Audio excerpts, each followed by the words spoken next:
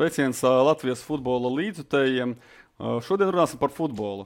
Un pēdējā laikā tas skaļākais, kam pievērš uzmanību ne tikai futbola līdzjutēji, bet arī vispār Latvijas sporta fani, protams, ir futbola klubs RFS, jo RFS ir ticis Eirokasu grupu turnīrā, ļoti skaļi arī debitējis ar lielisku neizšķirtu Florence, un šodien uz sarunu esmu aicinājis futbola kluba RFS prezidentu Artjomu Milovu. Šis cilvēks nav ļoti publisks, vismaz sporta un futbola kamerās, diez vai jūs viņu bieži esat ievērojuši, bet bez viņa futbola kluba RFS nebūtu, par to esmu pilnīgi pārliecināts. Jau kādus 2 gadus esmu, varbūt tas par skaļu vārds, bet pateikšu, ka esmu medījis viņu, esmu uzrunājis, teicis, lai nāk uz interviju, bet viņš ir cilvēks, kurš piekrīt sarunai, publiskai sarunai, ja kaut kas ir sasniegts. Un tad, lūk, pirmo interviju Artjoms sasniedza krievu valodā Jurijam Žigajevam, kad RFS izcīnīja virslīgas pirmo titulu, kas bija tāds lielais pirmais sasniegums. Latvijas kausu laikam tomēr ieliekam iekavās. Un tagad savukārt ir otrais mega panākums iekļūšana Eirokasu grupu turnīrā, un tagad viņš ir piekritis sniegt interviju arī latviešu valodā man un arī mums sporta centram. Tad, lūk, sveicināts Artjom. Sveiks. Un tā kā es teicu, ka tu neesi tik ļoti publiska persona, varbūt pašā sākumā to obligāto programmu jāizpilda, tev jāpastāsta, kas tu vispār tāds esi, kāds ir tavs, vecums, tava nodarbošanās, ko tu esi darījis biznesā, kas tev ļauj uzturēt lielisku futbola klubu un arī, protams, savu sasaisti saikni ar futbolu. Lūk, tad kad tu pareizi teici, mani sauc Artjoms Milovs, man ir 41 gads. Un esmu LNK Industrijas un LNK grupa valdes priekšsēdētājs, tad tas ir mans pamatdarbs. Un futbolu laikam mīlo jau no bērnība. Pats mazliet spēlēju, bet tāda jocīga līmenī. Un vienmēr sekoju līdz gan vēl PSR vai kā parasti. PSRS, padomju laikos, gan jau tagad un arī Eiropas futbolu un tā tālāk. Tātad futbolu vienmēr, kā teikt, esi bijis mans tādas sirdslietā. Kāpēc uzreiz jautāšu, kāpēc izveidojas tā secība, arī tie, kas nezina, bija vispirms telpa futbols, kur arī pietiekami nopietnas un augsts līmenis sasniegts, pieļauj arī normālie finanšu līdzekļi ieguldīti, un tagad lielais futbols, kāpēc nevis uzreiz lielais futbols, vai tas bija kaut kā saistīts ar to, kā biznesā veicas, cik ir daudz brīvo līdzekļu, vai vienkārši telpa futbols sākumā vairāk patika, kā tā loģika veidojas? Nē, tas vairāk kā sakritība, kā vienmēr dzīve notiek, vispār nebija nekādas domas nodarboties vai pašam ar futbolu vai ar telpu futbolu, un tad tas sanāca tā, ka Vadims Lešenko, šodienas LFF prezidents, kurš tajā laikā bija futzala kluba Nikars spēlētājs un kapteinis, ja nemaldos, tad viņš man vienkārši uzaicināja tur paskatīt kaut kādu spēli, un tas tā sākās. Tad es iepazinājos ar toreiz Nikara prezidentu Raimondu Valtu. Un tās arī sākās. Sāku mazliet kaut kā viņam palīdzēt, cik varēju. Pēc tam kļuvu par, kā teikt, tādu jaunāku partneri. Tad viņš bija tad galvenais. Es darīju, ko varēju, tad mēs kaut kādā brīdī sadalījām tā, ka viņš dos 2/3 no budžetas, un es došu 1/3. Un tā mazu pa mazam kaut kādi bija panākumi, gan Latvijā vienmēr esam bijuši pirmie, bet tad arī elites raunda iekļaujam, bijām, ja nemaldos, tad top 16 mēs iekļaujam, un tur grupas turnīrā sasniedzam. Kopreitinga bijām 9. Eiropā, Nikars. Tad tas bija tas augsts līmenis diezgan, priekš telpu futbolu, protams. Un tā pamazam sākas mana tā iesaista futbola. Labi, bet varējāt izvirzīt par mērķi palielināt Nikara budžetu, kļūt par nevis 9. Eiropā, bet par 1. Eiropā. Nevis iet uz lielo futbolu, kur viss jāsāk no nulles, lai gan uzreiz tikāt virslīgā. Labi, tas varbūt šoreiz var neatstāstīt to stāstu, kā jūs tikāt uzreiz virslīgā, bet tik un tā tas ir sākt no pašiem pamatiem. un ir konkurence un liela izdevumi. Kāpēc, teiksim, šis kursa maiņa notika? Kad parādījās tā iespēja, tomēr telpu futbols, viņš man ļoti patīk, bet kad sasniedzam to top 16, tad jau sapratam, ka tur tā saistība, cik tu ieguldi un kādu rezultātu tu dabūsi beigās, viņa ļoti cieši saistīta. Tātad, tā ļoti rūpīgi runājot, ja tu ieguldi 500,000, tad tu būsi tajā top 16, plus mīnus. Un ja tu gribi iekļaut tur top 4, tad vajag ap 2 miljoniem ieguldīt. Primitīvi runājot, vienkārši to, ja tu gribi top 4, to jānopērk labākie, kas tur Portugāļi, tu vari nopirkt tur 6 vai 8 portugāliešus vai brazīliešus. Un, protams, tu vari arī neiekļaut top 4, bet tu būsi kaut kur ļoti tuvu. Un nekādas iespējas to naudu atpakaļ atgūt nav, tad vienkārši, tur tā azarta pa lielam nav. Tu vienkārši, jo vairāk samaksāsi, jo vairāk dabūsi. Plus mīnus. Labi, tu pieminēji foršu vārdu azarts, vai var teikt, ka tad lielais futbols, labi, tur noteikti bija arī blakus apstākļi, tā iespēja uzreiz sākt virslīgā, bet vai azarts bija tā lieta, kas tev pietrūka, finansēt sportu, un tu gribēji iepeldēt tādos dziļākos ūdeņos, lielākā sporta veidā? Daļēji laikam. Līdz galam arī nevaru pateikt, kā tas viss tieši nonāca. Vienkārši parādījās tā iespēja sākt nodarboties ar lielu futbolu. Man bija blakus cilvēki, kuri kaut ko no liela futbola jau tajā laikā saprata, un tas būtu it kā nākamais loģiskais solis, jo nebija vēlmes vairāk ieguldīt tajiem. Varbūt mēs sasniedzam kaut kādu tādu savu... Griestus. Varu teikt, ka jā, griestus un gribēja kaut kādu jaunu izaicinājumu. Un varbūt arī, ja nebūtu šī piedāvājuma pārņemt to virslīgas klubu, tajā laika pirmo līgas klubu, tad varbūt joprojām būtu, tagad atkal atgriezamies telpu futbolu, bet varbūt pat līdz šim būtu nodarbojas tikai ar telpu futbolu. Grūti pateikt, bet tā iespēja parādījās un tā soli pa soli gribējām sākt pirmā līga, tad tur tas stāsts, pavisam īsi priekš skatītājiem, ka parādījās iespēja pēkšņi iesūļot virslīgā, jo RFS izcīnīja, Rīgas futbola skola izcīnīja 3. vietu pirmajā līgā, bet Valmiera atteicās, tur Skonto izjika un tā tālāk un piedāvāja RFS. Sākumā šis cilvēks un jūsu komanda atteicās, bet beigās jūs, laikam Jānis Mežetskis vai kurš bija tas cilvēks, kurš pierunāja. Un jūs uzreiz 16. gadā debitējat virslīgā.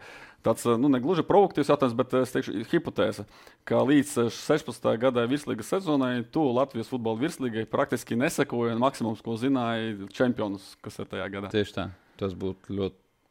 Tas arī bija. Es to nezināju, es tā tikai nojaušu, bet kāpēc tu ikdienā, labi, es saprotu, telpu futbols daudz laika paņem, biznesa paņem daudz laika, bet kāpēc lielais futbols nesaistīja tajā brīdī tieši virslīgi? Vienkārši man Latvijas futbols, ka tāds baigi neinteresēja. Skatījos tur Eiropas futbolu, tur Champions League, tur, nezinu, UEFA Glory Hunter, jā, tā bija. Zināju plus mīnus visas komandas, kuras spēlē virslīga, bet tā cieši virslīga nesekoja līdzi. Labi, un vēl par RFS konkrēti nerunā, bet ienākot virslīgā, varbūt kopumā par turnīru 16. gadā, tad pirmās investīcijas, pirmā sezona, varbūt arī atskatoties tagad caur prizmu 22. gads, vai tajā brīdī tā virslīga bija tāds foršs produkts, kurā piedalīties, vai tev nebija kaut kādas šaubas, kāpēc es esmu atnācis, jo tagad, man liekas, ka tas produkts tiešām ir ļoti labs, un Maksims Krivuņets intervijās diezgan labi prot pasniegt virslīgu, un arī ar objektīviem faktiem pateikt, kāpēc šis turnīrs ir lielisks, bet vai 16. gadā tā bija?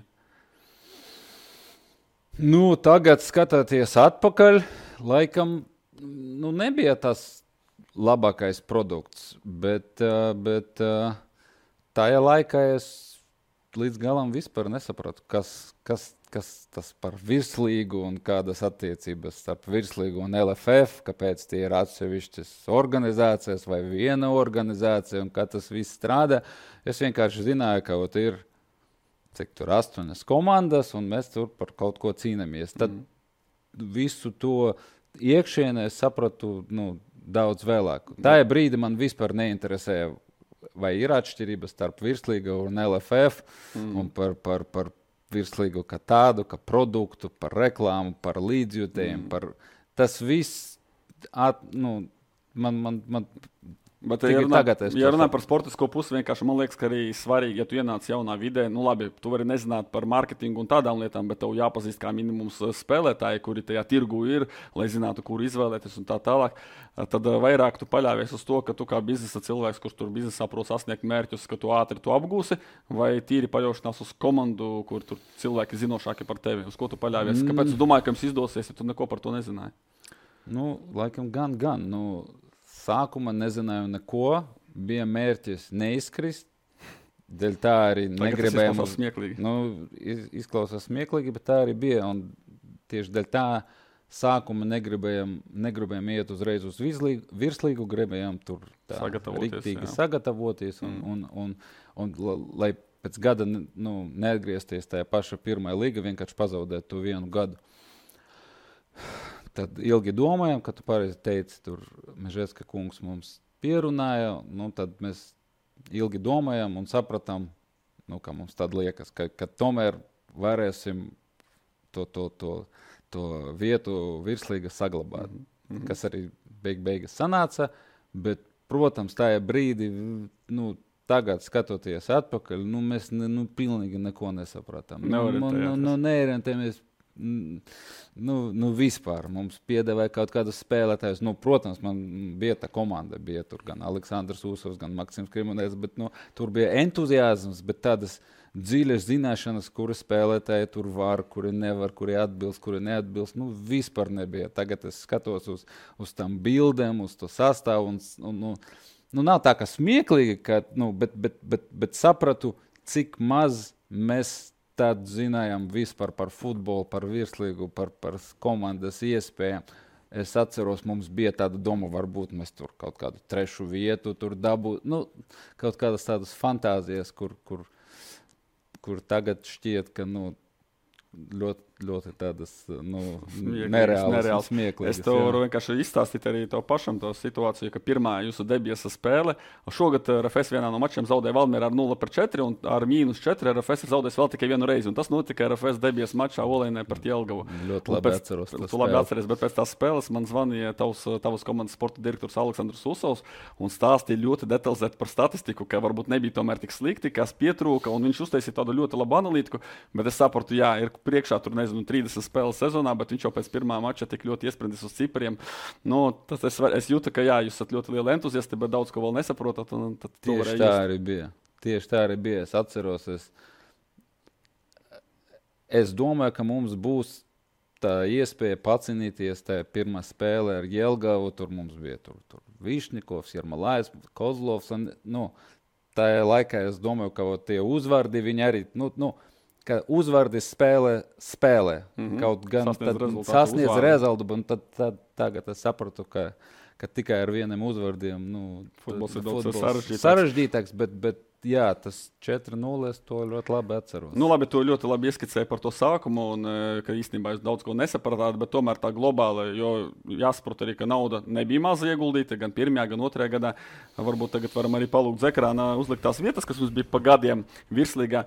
Paskatā no sevis, kurā gadā tu tiešām cerēji. Mēs tagad redzam, ka 18. gads bija pirmais, kad jūs tikāt Eirokausos, un 21. gadā pirmais čempionu tituls. Varbūt 16. gadā pēc pusgada, kad tu apmēram saki saprast, kas notiek, kāda ir spēkus Amerika, uzvārdi laukumā nespēlē. Kādus tu mērķus sev izvirzīji, kurā gadā vai kurā sezonā izcīnīt pirmo Eirokausu ceļu zīmi, kurā gadā kļūt par čempioniem? Bija kaut kādi tādi mērķi un gadi? Diezgan smuki izskatās, vai ne? Ja šeit būtu 4. vieta un šeit 3. tad vispār tā bilde būtu tāda ideāla, ka pakapeniski tur soli pa soli. Tāpat to mēs arī varam uzskatīt par pakapenisko progresu. Ļoti tuvu. Jā, ļoti tuvu. Tad kādas bija tavas ekspektācijas 16. gada, rudenī vai vasarā, kad tu redzēji, ka nav tik vienkārši, tu zināji, ka tu turpināsi, kurā gadā tomēr izcīnīt vietu Eiropā un tā tālāk? Laikam, kā jau teicu, tad tas 16. gads tomēr mums bija tāda kaut kāda... Latviski saka, pirmo kucēnu slīcināšana. Jā, bet tomēr mums no paša sākuma bija doma, ka var būt ar Dievas palīdzību mēs varētu būt trešai. Nu, bet reāli tāds minimums, kuru mēs gribējām sasniegt, bija palikt virslīgā. Tad uzskatu, ka 16. gads bija pa vidu starp maksimālo mērķi un minimālo mērķi. Normāli bija. Jā. Un jau 17. gada to es ļoti labi atceros. Tur mēs plānojam, ka būsim tomēr Eirokausos un tā ļoti sāpīgs zaudējums pēdējā spēle Jelgavā, kur mēs domājam, ka mums pietiks nevis tikai, ka vajag uzvarēt, bet pēc tam beigās sanāca, ka pieteiktu ar neizšķirtu, ko mēs nezinājām, un mēs zaudējām 1-0 pret, var tā teikt, nemotivētu Jelgavu, kuriem nekas nebija vajadzīgs. Un mums bija tur gan liels pasākums plānots pēc spēles. Svinības, to mēs visu kancelējam. Tad tas bija, laikam, varbūt kļūdījos, bet vai ja ne viss tāds sāpīgākais zaudējums, tad viens no. Arī, lai cilvēki saprastu, cik atceros, tad pirms pēdējās kārtas no 2. līdz 5. vietai tur bija 2 punktos, varēja būt 2, varēja būt 5. Un RFS zaudēja Jelgavai palika 5. Mēs pat varējām zaudēt, ja Liepājā nospēlētu neizšķirti ar Metu. Un Metā pēdējā minūte bija izgājiens 1-1, Indrans vai kāds cits, es neatceros. Bet mēs varētu iekļaut Eirokausos arī ar zaudējumu. Bet ar neizšķirtu 100%. Labi, šī bija ļoti sāpīga sezona. Ļoti sāpīga. 2 gadi jau pagājuši, es nezinu, jau vairāki 100,000 ieguldītu, rezultāta nav, vai bija vispār vēlme turpināt, vai nebija kaut kāds tāds panīkums, ka, varbūt nevajag, vai varbūt mēs nemākam, vai kaut kā tam. Nē, tādas domas nekad nebija. Es domāju tieši otrādi. Es ļoti labi atceros, ka pirma lieta, ko tu gribi darīt pēc tādas neveiksmes, it kā sākt jaunu sezonu. Tad uzreiz domāt par jauniem spēlētājiem, par transferiem. Es labi atceros, ka es tad lidoju nākamdien uz Ameriku, un jau tiklīdz mēs tur atlidojam, uzreiz mēs jau sākam runāt par jaunām spēlētājiem, jo man gribējās pēc iespējas ātrāk it kā šo lapas pusi tur aizvērt un sākt jaunu 2018. Sezonu. Tad mēs nepagarinājām līgumu ar Andreju Kalīnu, tad mēs jau sākam domāt par jaunu treneru. Tad uzreiz, jo ātrāk tu sāki par visu šo domāt, jo ātrāk tu kaut kā aizmirsti par to pēdējo gadu. Tātad domas pabeigt, protams, nebija. Bet tieši otrādi gribēja, ātrāk revanšēties. Tieši tā, jā. Tātad entuziasms nenoplaka. Vēl man jautājums tīri par pašu sākumu, arī, kad es pieļauju, ka tu nolēmi. Es atceros arī interviju Maksimu Kriviņocu un Aleksandru Rusovu, abus divus kopā, pirms vēl 16. gada sezonas, pirms debijas, kur arī bija ļoti daudz entuziasma.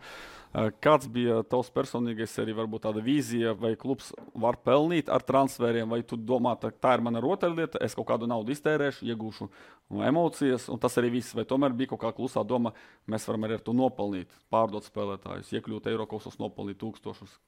Kādas tavas domas bija? 16. gada nebija nekādas domas. Es domāju, ilgtermiņā, nevis par pirmo sezonu, bet globāli, ka es veidoju klubu, jo es nākotnē vēlos nopelnīt, vai arī es veidoju klubu, jo es gribu patērēt naudu un gūt emocijas. Nebija tāda konkrēta brīža, kad es sapratu, vienkārši tas zināšanas un tā saprašana viņa atnāk ar laiku. Tad sākumā vienkārši gribēja, ka tu pareizi teici, tur mazliet paspēlēties, kā rotaļlieta. Pēc tam, ar katru mēnesi, ar katru gadu tur tu kaut ko saproti jaunu, tad tev saprat, ka tev vajag tur savu māju uzbūvēt un varbūt tu vari tur kaut ko nopelnīt ar transferiem un kādreiz kļūt par pašpietiekamo. Tā, bet nav tā, ka tu apsēdies un saprati, ir tā. Tas nāk vienkārši ar laiku. Vēl turpinot par to motivāciju, labi, tu jau sasīji par to, ko tas sniedz, tur emocijas vispārējais, bet ņemot vērā, tomēr tu esi dziļi biznesā, esi tiešām lielas kompānijas vadītājs. Kā tas iet kopā, jo tev arī ir ģimene, labi, var arī detalizēti nestāstīt sieva, bērni un tā tālāk, bet tas tev viss arī ir. Un tagad, kā to, teiksim, var sadzīvot, ka tu atņem laiku savai ģimenei, brīvajam laikam, plus vēl, ja ir uz futbolā kaut kāds neveiksmes, tas ir arī liekas stress, varbūt kādam spēlētājam kaut kas ģimenē, varbūt tu tur iesaisties vēl vairāk, nu, tas viss laika menedžments. Nu, enerģijas ar menedžments. to man, teikšu tā, tomēr darbs, tas ir tas ir primārais. Tad, ja man vajag veltīt vairāk laiku pamatdarbam, manam biznesam, tad es mazāk nodarbojos ar futbolu. Tad tur pa lielam man liekas, ka es māku ļoti labi saprast, kad es varu veltīt laiku futbolam, kad nevaru. Nu, piemēram, šogad, kad sākas karš un biznesā visiem bija visadas tur gan problēmas, gan nesaprašanas un tā tālāk, tad es vispār gandrīz nenodarbojos ar futbolu un tur visi komanda strādāja paši pa sevi un tā tālāk un pa lielam nekāda problēma nebija. Un tad, kad biznesā iet labāk, tad es varu vairāk laiku veltīt futbolam. Un tāpat ar ģimeni. Es domāju, ka nav tā, ka es zlūpatriblēju, kā teikt.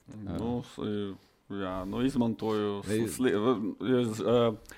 ģimeni ziedoju. Jā, tā nav. Es sapratu, kur ir tas robežas, kur es varu... Kurā brīdī jau tieši tā. Labi, bet tu ļoti labi arī ieminējies atkal par to biznesu, iet labāk, iet sliktāk karš. Tad arī jautājums šajā vietā. Arī tu intervijā Sporta avīzē sacīji, ka tu esi tādā biznesa ziņā monogāms cilvēks, kurš, piemēram, arī runāsim varbūt par treneriem, ka tev nepatīk mainīt trenerus, tev patīk uzticēties, tev nepatīk lielas, varbūt straujas izmaiņas. Tagad varbūt viens jautājums par futbola klubu RFS ilgtermiņa stabilitāti. Mēs redzam, ka principā ir viena kompānija, varbūt pat gandrīz var teikt viena cilvēka vēlme to darīt un tur ieguldīt naudu, bet futbola klubs, kā mēs redzam, tur, kur jūs spēlēsiet ar Hearts, ir Fiorentina 100+ gadi, kur apakšā ir varbūt spēcīgāki pamati.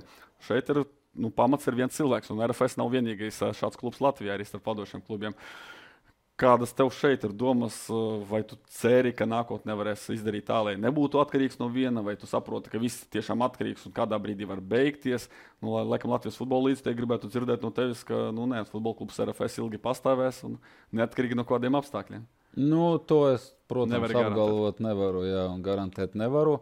Protams, līdz šim brīdim futbola klubs RFS lielā mērā tieši ir atkarīgs no LNK grupas, ne tikai uz vienu cilvēku, bet gan uz manu ģimeni, gan uz visiem tiem cilvēkiem, kur tur strādā un vai pelna, vai nepelna. Bet runājot par ilgtermiņu, tas ir laikam tas galvenais mērķis tagad, pie kura esmu nonācis, ka mums vajag izdomāt un kaut kādus soļus jau tā virzienā izdarījām, kā dabūt to ilgspēju, kā izdarīt tā, lai šīs klubs nebūtu atkarīgs no vienas ģimenes panākumiem vai problēmām. Tad uz dotu brīdi šīs jautājums nav atrisināts. Tas ir reāli, 2 gadu laikā sakārtot. 2 gadu laikā, protams, ka nē, bet ilgtermiņā es ticu, ka uzbūvēt spēcīgu akadēmiju un katru gadu spēlēt Eirokausos un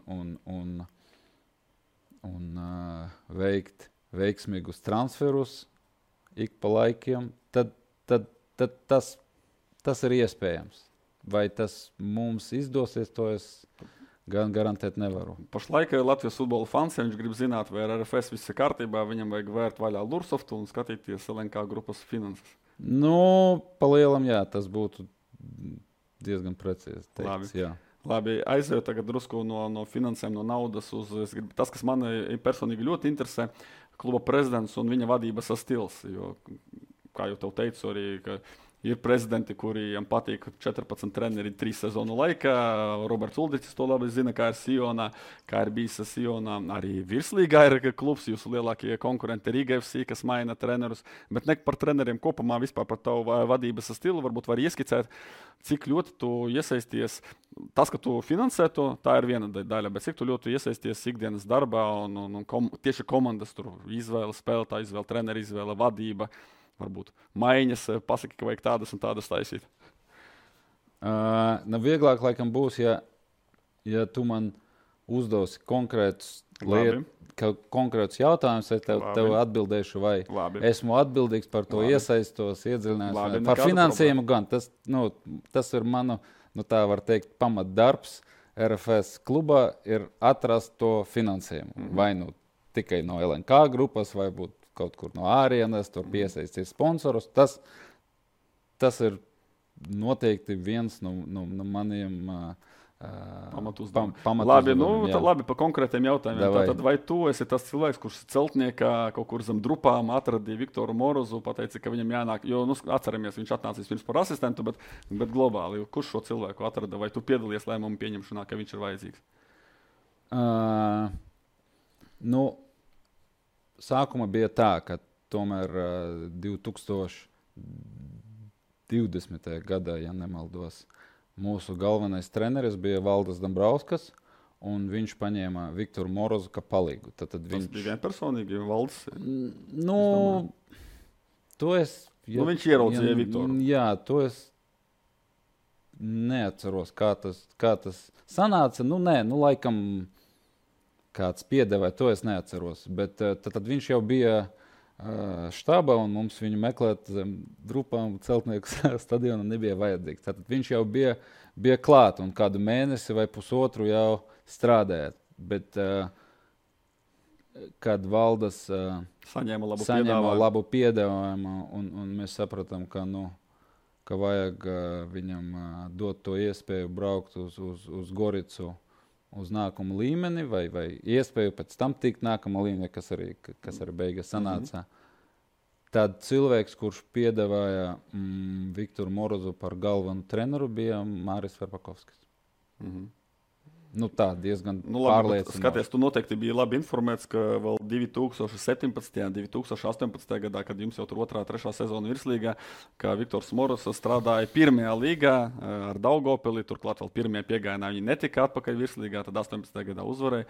Un tagad jau 20. gads, burtiski pēc 1,5–2 gadiem, Viktors Morozs ir galvenais treneris komandai, kas it kā cer uz, ja ne čempionu titulu, tad uz Eirokosiem kā minimums. Cik tas smagi bija? Vai tev bija jāsaka savs jā vai nē Verpakovskim, un cik tas smagi bija? Es pieņēmu to pēdējo lēmumu, bet tas cilvēks, kurš man pierunāja un pārliecināja, ka tas ir pareizs lēmums, tas bija Māris. Labi. Ejam tālāk spēlētāji, jo tas ir visinteresantākais, jo bieži vien esam arī kaut kur lasījis, ka prezidents viņam iepatīks vienā spēlē, es par katru cenu gribu viņu un lūdzu likt sastāvā viņu, vai pretējā virzienā man šis nepatīk, viņu vajag atlaist, es pats viņu atlaidīšu. Cik tu ļoti lieni it kā, gribas teikt, lieni trenera darbā un tieši par sastāvu lietām piedalies? Tieši par transferiem. Laikam, jā, ir divas dažādas lietas, ikdienas sastāvs un transfers. Varbūt par transferiem arī pastāstīt. Par transferiem, mums ir šis jautājums diezgan labi sakārtots. Tad ir, mums ir sporta direktors Aleksandrs Usovs, kurš savāc visu info, pie viņa atnāk visādi spēlētāju piedāvājumi. Tad un daļā ir pie Māra, bet pārsvara pie Aleksandra. Tad viņš nosūta šos spēlētājus. Viņš zina, kādas pozīcijas mums ir vajadzīgas, tad viņš sūta, tad aģenti piedāvā šos spēlētājus tieši uz šīm pozīcijām. Tad viņš sūta šos spēlētājus pie 2 vai 3 neatkarīgiem skautiem vai ekspertiem. Jūs sadarbojaties ar kaut kas, nav jūsu kluba darbinieki? Nav mūsu kluba darbinieki, bet viņi ļoti labi saprot, un tas ir ļoti svarīgi, Latvijas virslīgas līmeni un specifiku. Jā, jo dažiem vai gandrīz visiem liekas, ka virslīga tur var spēlēt gandrīz jebkurš spēlētājs. Tad ir konkrēti eksperti, kur ļoti labi zina gan mūsu komandu, gan virslīgu. Un tad viņi sniedz savu viedokli par šīm spēlētājiem, tādu kā atzinumu tur ar visādiem vērtījumiem, cipariem tur, un pēc tam ir kaut kāds gala vērtījums. Un ja šīs vērtījums ir labs, augsts, tad jau Viktors vai galvenais treneris tur arī iesaistās. Un ja gan skautam, gan Mārim un Aleksandram, gan galvenam treneriem sakrīt viedokļi, tad arī mēs, un arī mēs varam sev to algu, kur viņš grib sasniegt, mēs varam to maksāt, tad viss sakrīt kopā, un pa lielam es tur nepiedalos. Es esmu lietas kursā, bet, Tad nav bijis neviena gadījuma, kad tava komanda, tur 4 cilvēki, tur vienalga skauts Māris, Aleksandrs Usovs ir izvēlušies spēlētāju, un tu pateiktu, kā pēdējais, nē. Man ir tas, protams, veto tiesības, bet tu neesi vai esmu izmantojis caur visiem šiem gadiem. Kādreiz laikam esmu. Varbūt tāpēc, ka finansiālā ziņa alga par lielu. Finansiālā ziņa vai, nezinu, kaut kāda iemesla dēļ man liekas, ka tas pilnīgi nav pareizi. Bet reti tas ir. Ļoti reti, jā. Ļoti reti. Un otrā virzienā, ka tu varbūt kādu izvēlētos. Skaidrs, tas biežāk jā, notiek, ka tu izvēlēsi kādu spēlētāju? Tas laikam drīzāk Latvijas tirgu, jo es neticu, ka tu pēti tur Serbijas čempionātu un meklē talantus. Tas tomēr citu cilvēku pienākums. Nē, to es nedaru, man nav kompetences. Tas var būt tikai ar spēlētājiem, kuram es zinu vai no Latvijas čempionāta vai kaut kāda iemesla dēļ. To esi ieteicis? Jā. Tas ir interesanti. Es domāju, ka tu pilnīgi tā kā ieturi to robežu, ka tu atstāji viņiem un tikai kaut kādu gala savu. Gandrīz vienmēr tā arī notiek, bet ir daži izņēmumi, kad man ir kaut kāds viedoklis. Kā ir pēc tam, kad mačs ir noslēdzies, vai tādā brīdī tu mēdz kādreiz iet pie komandas pēc zaudējumiem, pateikt kaut ko sliktu vai pēc uzvarām kaut ko labu? Gandrīz vienmēr pēc spēles esmu ģērbtuvē vai no treneru istaba vai pie spēlētājiem. Mums ir tāds tradīcija, rituāls, nezinu, kā teikt pareizi, ka, ja mēs uzvaram, tad pēc spēles es nosaucu vislabāko spēlētāju. Tur ir tāda mums ir prezidenta balva pēc katras uzvarētas spēles. Tos vienpersonīgais lēmums. Mans vienpersonīgais lēmums.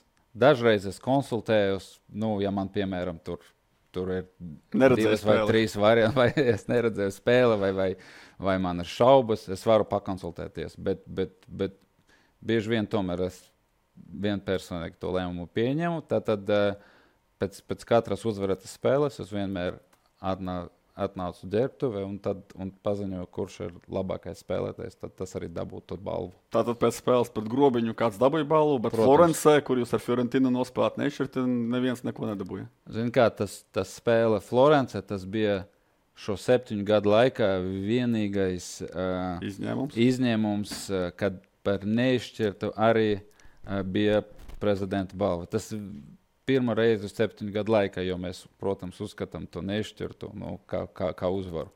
Tad, laikam, nav jautājumu, tad Steinbors, kurš bija galvenais varonis, to saņēma. Nē, Steinbors tur tāda lieta, ka to var dabūt gan spēlētājs, gan viens no stafa. Analītiķis. Piemēram, var analītiķis dabūt, bet šoreiz... Un, starp citu, pirmo reizi šogad, kad šo balvu dabūja, es mazliet pastāstīšu, tad, kā tur bija. Jā. Kā Steinbors, un ja tu redzēji to UEFA klipu, viņš tādus vārdus teica ģērbtuve līdz spēlēm, kā be brave guys. Tātad, esat drosmīgi puiši. Esiet drosmīgi puiši, jā. Un pēc tam viņš nospēlēja fantastiski, ko mēs visi redzējām. Bet ko es teicu ģērbtuvē, ka lai drosmīgi nospēlēt, jābūt drosmīgam plānam. Un man liekas, ka šai spēlē tieši mums bija ļoti drosmīgs plāns ar visu to presingu, ar kaut kādu mēģinājumu. Tas varēja arī laikam nenostrādāt un būt katastrofāls rezultāts, bet mēs devām sev šo iespēju būt drosmīgām un spēlēt tur augsti un spēlēt tā, kā mēs spēlējām. Jūs vārtus pēc augsta presinga. Tieši tā. Tātad to šoreiz to prezidenta plānu dabūja Viktors Moros, galvenais treneris par to, ka viņš bija brave. Pirmo reizi šogad. Jā, labi.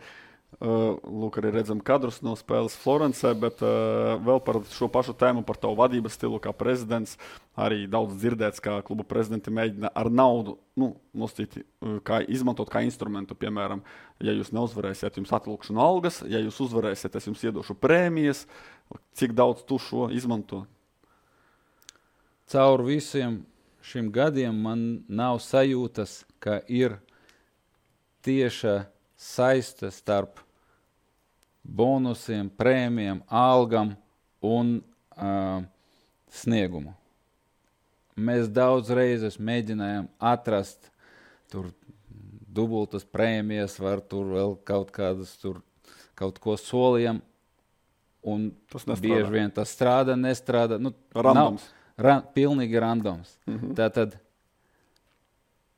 Tātad šim instrumentam kā tādam es neticu. Tas ir patīkamais bonus. Ļoti bieži pēc spēles mēs varam pateikt, ka būs kaut kādas papildus prēmijas vai kaut kas tāds. Bet kā instrumentu es šim neticu. Es ticu tikai ilgtermiņa uzticībai starp spēlētājiem un vadībai. Tad, ka viņi zina, ka ja viņi labi sevi pierādīs un būs labs sniegums, tad mēs, pat ja mēs neko nesolījam, mēs to attiecīgi novērtēsim. Šīm instrumentam es ticu. Un tieši otrādi, piemēram, šogad es varu šo stāstīt, tas nav noslēpums, kad sākas karš un mums bija tie nesapratami laiki, es gribēju būt droši, ka mums tur pietiks finansējumu visam gadam. Tad es atnācu pie puišiem, ne pie visiem, bet pie līderiem, tur 7 vai 8, tur mūsu kodols. Un paprasīju viņiem, lai viņi piekristu alga samazināšanai, bonusu samazināšanai un tā tālāk. Visādām tādām nepatikamām lietām. Bet apsolīju, ka gadījumam, ja mēs sasniegsim vienu no 2 mērķiem, vai čempionu tituls, vai tiksim grupas turnīra, tad mēs visu šo naudu atdosim atpakaļ. Un vēl vairāk. Un viņi uzreiz atbildēja, ka jā, viņi piekrīt. Un tagad, kad mēs esam sasnieguši to mērķi, viņi to naudu dabūs atpakaļ. Un šī ir tā uzticība, par kuru es runāju, ka viņi nešaubas, ka mēs noturēsim vārdu, ka viņi zina, par ko viņi cīnās. Un tas, man liekas, ir daudz vērtīgāk nekā pateikt, ka jūs uzvarēsiet, katrs tur dabūs, tur 200 eiro. Tam es neticu, ka tas strādās. Tas ir patīkami, bet vai viņi tur skries ātrāk, tam nē. Vienkārši, ja ir sajūta, ka šīs ir klubs, par kuru ir vērts cīnīties un atdot 100%, tad šis strādā. Vispārējiem, man ir šaubas. Vismaz man tādas pārliecības nav, ka par prēmijām viņi labāk spēlēs. Labi, izmantošu iespēju pajautāt ar iekļūšanu grupu turnīrā. Futbola klubs RFS papildus, nevis kopā, bet papildus vēl nopelnīja apmēram 2 miljonus eiro. Cik tika atdots uz spēlētājiem? Aptuveni kopā ar nodokļiem spēlētāji dabūs. Tur plus mīnus, es varu mazliet tur kļūdēties, 5 vai 5,5 miljonu eiro aptuveni kopā ar nodokļiem. Runājot par spēlētājiem. Tieši vēl arī stāvs noteikti, tas vēl atsevišķi. Tas būs atsevišķi. Runājot par spēlētājiem aptuveni 500 miljonu eiro. Viņi līdzvērtīgi sadala vai pēc, kurš ir līderis pēc minūtēm, ja tu vari to atklāt? Ne jau viņi sadala, bet sadala klubu vadība. Kāds ir principi kādi? kaut kāda pamatprincipa, ka ir kaut kāda tāda summa, kur dabūja pat tie, kuri tur nespēlēja, pat nebija pieteikumā, un tad atkarīgi no minūtēm, tur tas diezgan sarežģīta sistēma, lai būtu pēc iespējas godīgāk, jo tas it kā skan, ka tu vari to sadalīt vienkārši pēc minūtēm, un tas būs godīgi, bet tad tu saki domāt, tur kāds iesīta, piemēram, tur svarīgus vārtus, kāds tur labi nospēlēs, un tad sākas, nav tik viegli to novērtēt, tad tā pēc minūtēm tas būtu viss laikam precīzākais, kā es varu to pastāstīt. Arī īsi pavisam, tad, ja veiksmīgi spēlēs grupu turnīrā un Dievs dos arī izkļūt no grupas, vai gada noslēgumā, kad pavilksim svītru, var sanākt, ka spēlētāji būs nopelnījuši 2 reizes vairāk, jo 5-6 mēneši algas jau ir nopelnīts, varbūt nopelnīs 2 reizes vairāk, nekā viņi paši sagaidīja gada sākumā. Varbūt, ja būs tas dream scenārio, kur mēs spēlēsim playoffs, tad laikam divkaršot savu gadu algu varētu būt iespējams. Plus mīnus tur 20% no kluba saņemt naudas spēlētājiem. Jā. Labi, cik klubam paliek? Jo kāds līdzstājs nopriecājas RFS, tagad nopelnīja papildus 2 miljonus, ir nākamajam gadam tur gandrīz viss budžets, varbūt nopirks stiprākus spēlētājus, bet beigās vēl visi šie ceļojumi grupu turnīrā spēlētājiem prēmijas, kaut kas vispār paliek pār? Tas ir to, ko pārsvēlā varbūt daudzi nesaprot, ka no tiem, nezinu, vai 2 vai kopumā skatieties 3,1 vai 3,2 miljoniem, kādi 600 vai 700 tūkstoši ies vienkārši uz lidojumiem un viesnīcu. Tātad čārters, tā viduvēja izmaksas ir 100 000. Tur uz Maltu tur 130, varbūt tur uz Florenci tur 85, bet plus mīnus tas ir ap 100 000. Plus viesnīca, plus kaut kāda tur ēdināšana. Tad cik reizes mums vajadzēja lidot? Tur 5 vai 6 reizes, tad reiz 100, tad 600 štukas jau nav. Tad nav tā, ka tie 3 miljoni visi būs labi, cik paliks tad? Tas ir atkarīgs no... Nevajag aizmirst, ka par katru punktu grupas turnīru, tu laikam to ļoti labi zini. 166 tūkstoši, kā pareizi tur Žigājs teica, kur vēl paliek tie 166, ja būs nešķirts, bet 500 000 par uzvaru, 166 par nešķirtu, tad skatīsimies, cik mums būs punktu. Labi, ja maz punktu paliks miljons no tiem visiem 3.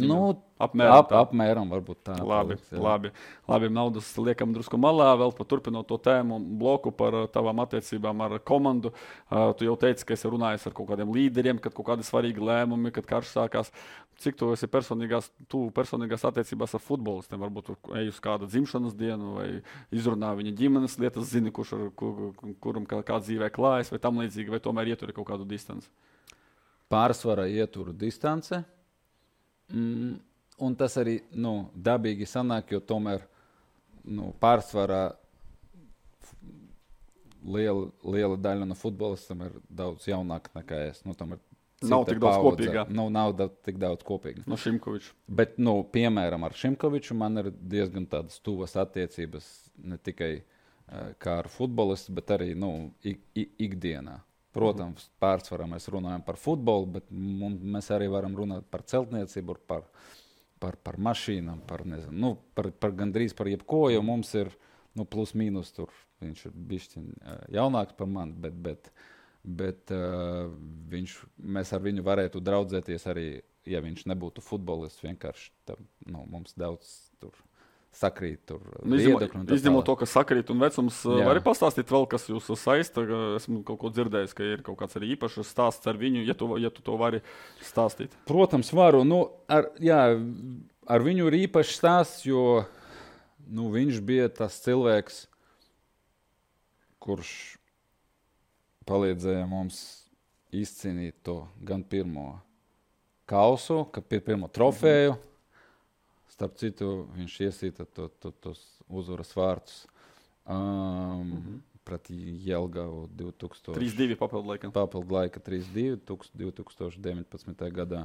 Un, protams, varbūt pat visgalvenāk mūsu uzvarā, tad čempionu tituls pagājušajā gadā, kur viņš arī, kur viņš bija, viņš bija MVP. Bija MVP un kapteinis un līderis, un arī tā pēdējā spēlē iesiet vārtus, un visas iepriekšējās spēles ļoti labi nospēlēja un nebaidies paņemt iniciatīvu un tā tālāk. Tad viens no galvenajiem iemesliem, kāpēc mēs uzvarējam, protams, Tomas Šimkovičs, tāpēc man ar viņu ir ļoti tādas īpašas attiecības. Gan esmu ļoti pateicīgs viņam par visu, ko viņš izdarīja, par viņu attieksmē.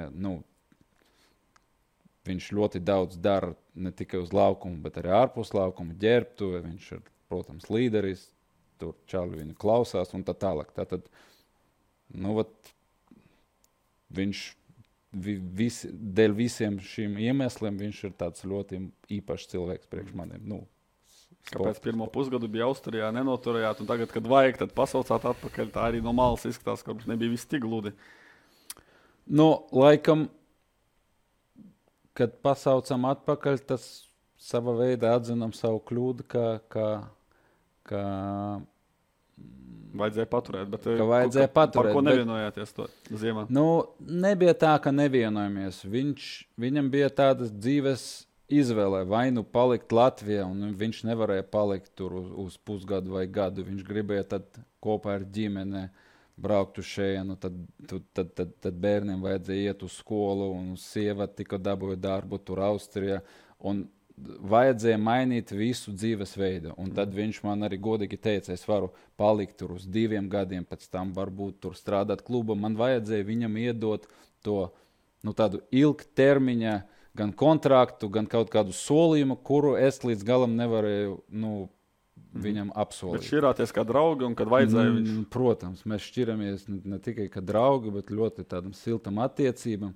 Un tad, kad viņš atgriežas uz Austriju, palīdzēja savam klubam tikt uz 2. līgu, un tad jau bija gatavs sākt strādāt kā tur skauts vai kluba sistēmā, kā darbinieks. Un tad mums vienlaicīgi sanāca tā, ka Tomislavs Šāriņš, mūsu kapteinis, viņam bija problēmas ar ģimeni, un viņam vajadzēja steidzīgi braukt atpakaļ mājās. Un tad runājot par transferiem, tad es piedāvāju, starp citu, mums ir tur čats, kur piedalās Māris, Viktors Moros, Aleksandrs Usovs un es. Mēs tur lieliskais četrnieks. Un, kā man bija bailes tur rakstīt ar šo piedāvājumu, ka varbūt davai atgriezīsim. Kā, jo no sākuma jau it kā aizvērta lapusa. Ka varbūt tā ir kaut kāda tur utopija vai pilnīgi stulba ideja. Avantūra. Un tad, kad tas man ienāca galvā, es tad sākumā uzrakstīju Mārim. Es teicu, davai, es tur baigi negribu visiem rakstīt, ko tu domā par šo ideju. Un tad viņš saka, dod man pusstundu. Pēc pusstundu rakstu, varam mēģināt. Ko Māris tajā pusstundā darīja? Pats apdomāja? Jā, es domāju, ka jā. Es nezinu, tu vajag viņam vajadzētu. Bet viņš paņēma to pauzi, teica, ka jā, un jau pēc tam es to piedāvāju tajā čatam, pēc tam mēs satikāmies, un tad arī gan Aleksandrs, gan Viktors arī šo ideju atbalstīja, un mēs uzreiz viņam piezvanījām, un, burtiski, es nezinu, mēs vienojamies pēc pusstunda. Un nākamā dienā viņš jau bija šeit, atlidoja. Tad runājot par mūsu attiecībām, ko es arī ļoti novērtēju, viņa gatavību uzreiz atbraukt un palīdzēt un tā tālāk. Protams, tas varēja beigties gan tā, ka sanāca, tur viss ir super un labi, bet varēja arī laikam būt pilnīgi otrā. Es nezinu, bet runājot par viņu attieksmi, tur pat uzreiz viņš piekrita, davai es braukšu, palīdzēšu. Un uz Maltu, starp citu, viņš lidoja, ka viņš nebija pieteikuma, jo viņš jau bija pavēlu viņu pieteikt, bet ticu, ka arī tur viņš kaut ko izdarīja, lai saliedētu komandu. Ģērbtuvē ienāca, pateica. Protams, viņš bija ģērbtuvē, viņš bija uz treniņai, es nezinu, vai viņš bija, viņš stāvēja, man liekas, bija arī tuvu laukumam spēles gaitā. Tad, tas viss tā sanāca, ka man citas attiecības ar viņu arī nevar būt, jo tik daudz, cik viņš izdarīja priekš šī kluba, neviens varbūt. Aizejot prom no Šimkoviča, bet paliekot pie šīs tēmas, manuprāt, priekš manis ļoti viens interesants jautājums. Es pats, mani tur daudz zinu, ka es tur ciparu galva, kuram patīk statistika, tur visādi dati un tā tālāk. Arī jums es zinu, ka ir analītiķis un tas viss interesē, bet arī šīs sarunas gaitā tomēr izpeld tādas lietas, kas nav saistītas tiešā veidā ar kaut kādiem cipariem, ar analītiku, ar datiem, respektīvi ar ko Šāričs aizbrauc, jo viņam pēkšņi kaut kas notika ģimenē. Šimkovičs jau redzēja sevi citur. Jums tur kaut kādas attiecības, jo viņš ir tavā līmenī un varbūt vecuma ziņā un tā tālāk. Un tā joprojām ir šīs lietas, arī līderība un tam līdzīgi. Kad jūs ņemat jaunu spēlētāju savā ģimenē, RFS komandā, kā jūs novērtējat futbolistu cilvēcīgās īpašības? Jo mēs runājam tagad par labiem piemēriem, bet ir arī tusētāji, kuriem interesē meitenes, kuriem galvenais parakstīt līgumu algu dabūt un tā tālāk un tā tālāk. Varbūt viņam ir laba statistika, bet viņš nav bojā mikroklimatu un ir 100 tādu piemēru. Kā jūs šajā virzienā analizējat to informāciju, un, lai nekļūdītos ar cilvēku? Laikam tāpat, ka visi pārējie. Mēģinām uzzināt pēc iespējas vairāk par katru konkrētu spēlētāju, par vietējiem spēlētājiem. Mēs gandrīz vienmēr jau visu zinām. Bet tas ir svarīgi, vispār tas ir svarīgi, tā reāli zināt. Ļoti svarīgi. Es domāju, ka daudzas reizes mēs neņēmām kaut kādu konkrētu spēlētāju tieši dēļ viņa kaut kādam personālam īpašībām. Neminīja uzvārdu, bet pasaki, kādas tās ir īpašības. Kas ir vispopulārākais, kāpēc neņemat? Piemēram, ja cilvēks nespēlē, tad viņš boja to atmosfēru ģērbtuvē. Ja mēs jau no sākuma zinām, ka šīs būs viena no problēmām, tad visdrīzāk mēs viņu neparakstīsim. Bet dažreiz varam riskēt un tomēr parakstīt, bet tas būtu labs piemērs. Tieši uzvedība gadījumā, ja viss neiet tik labi un gluži, ka gribētu. Motivācijas jautājumi, piemēram, ir, negribas tagad aprunāt aiz muguras, jo šeit nav Rīga pārstāvis, bet ir dažreiz man personīgi sajūta, ka ar labu CV spēlētājs atbrauc, bet viņam tur tās pustukšās varbūt tribīnas vai virslīgas tā atmosfēra, neliek strādāt uz maksimumu un tomēr kaut kur tas naudas faktors nostrādāja. Labi, lai nebūtu tikai Rīga, manuprāt, ir arī citi klubi, varbūt arī Liepāja un tam līdzīgi, sevišķi leģionāri. Kā jūs to izslēdzat šo risku? Ja to vispār ir iespējams. Mēs to risku neizslēdzam, bet varbūt mēs tik augsta līmeņa leģionārus neņemam, kuriem būtu vilšanas par spēlēšanu virslīgā un tā tālāk. Tad varbūt tas fakts, ka mēs mūsu algas varbūt nav tik augstas, tas arī sava ziņā šo problēmu noņem atrisina no galda. Labi, vēl par tavu stilu. Uz tiesešiem tu kliedz no tribīnēm, jo bija Adlants Šišanovs, ļoti interesants personāžs Latvijas futbolā. Viņš darīja, manuprāt, pārkāpa visas robežas. Es nerunāju tagad vēl arī par sarunāto spēļu skandālu, bet tīri par viņa uzvedību un attiecībām. Un arī, kad viņš atnāk uz preses konferenci un pasaka, ka tieseši ir tādi un tādi, kādas tev šajā ziņā tavs stils? Nekad nekliedzu uz tiesneši. Man šajā ziņā nav nekāda stila. Tu esi ieguldījis savu naudu komandā, un tiesaša kļūda liek jums zaudēt. Tad tas ir stāpīgi. Tad es kliedzu, bet tur ģērbtuvē ar tur treneru istabā. Par tiesnešu. Izlāda emocijas, bet nevienam virsū. Nekad es neko neteikšu. Labi, vēlreiz atgriežoties pie tās tēzes, ko es jau vairākas reizes teicu, ka ir prezidenti, kuri iesaistās visur, kuri ir ļoti egocentriski, kuri, principā, nostāja malā varbūt pat treneri reizēm. tu vai esi dzirdējis par tādiem prezidentiem, un kāpēc, teiksim, tu neesi tāds, tu vari tā drusku pretnostatīt. Ir tādi populāri prezidenti, un kāpēc tu esi tāds, vai tāpēc, ka tu biznesā saproti, kā lietas, kā rezultāts tiek sasniegts, vai kāpēc tu nelien vairāk tajā visā? Nu, laikam tāpēc, ka esmu vienkārši tāds cilvēks, un tas ir manu vadības stils. Gan biznesā, vienmēr es pieturos pie tādas pozīcijas, ka vajag savākt pēc iespējas stiprāku komandu, un tad pieslēgties ik pa reizam, kad es redzu kaut kādu problēmu. Nu, to es esmu vienmēr darījis caur tur, nezinu, cik tur 20 gadiem, kad atgriežos no studēšanas Amerikā, un sāku tur palīdzēt tur tēvam biznesā. Mans vadības stils vienmēr bija savākt pēc iespējas stiprus līderus vai vadītājus un palīdzēt viņiem vadīt. Nu tā.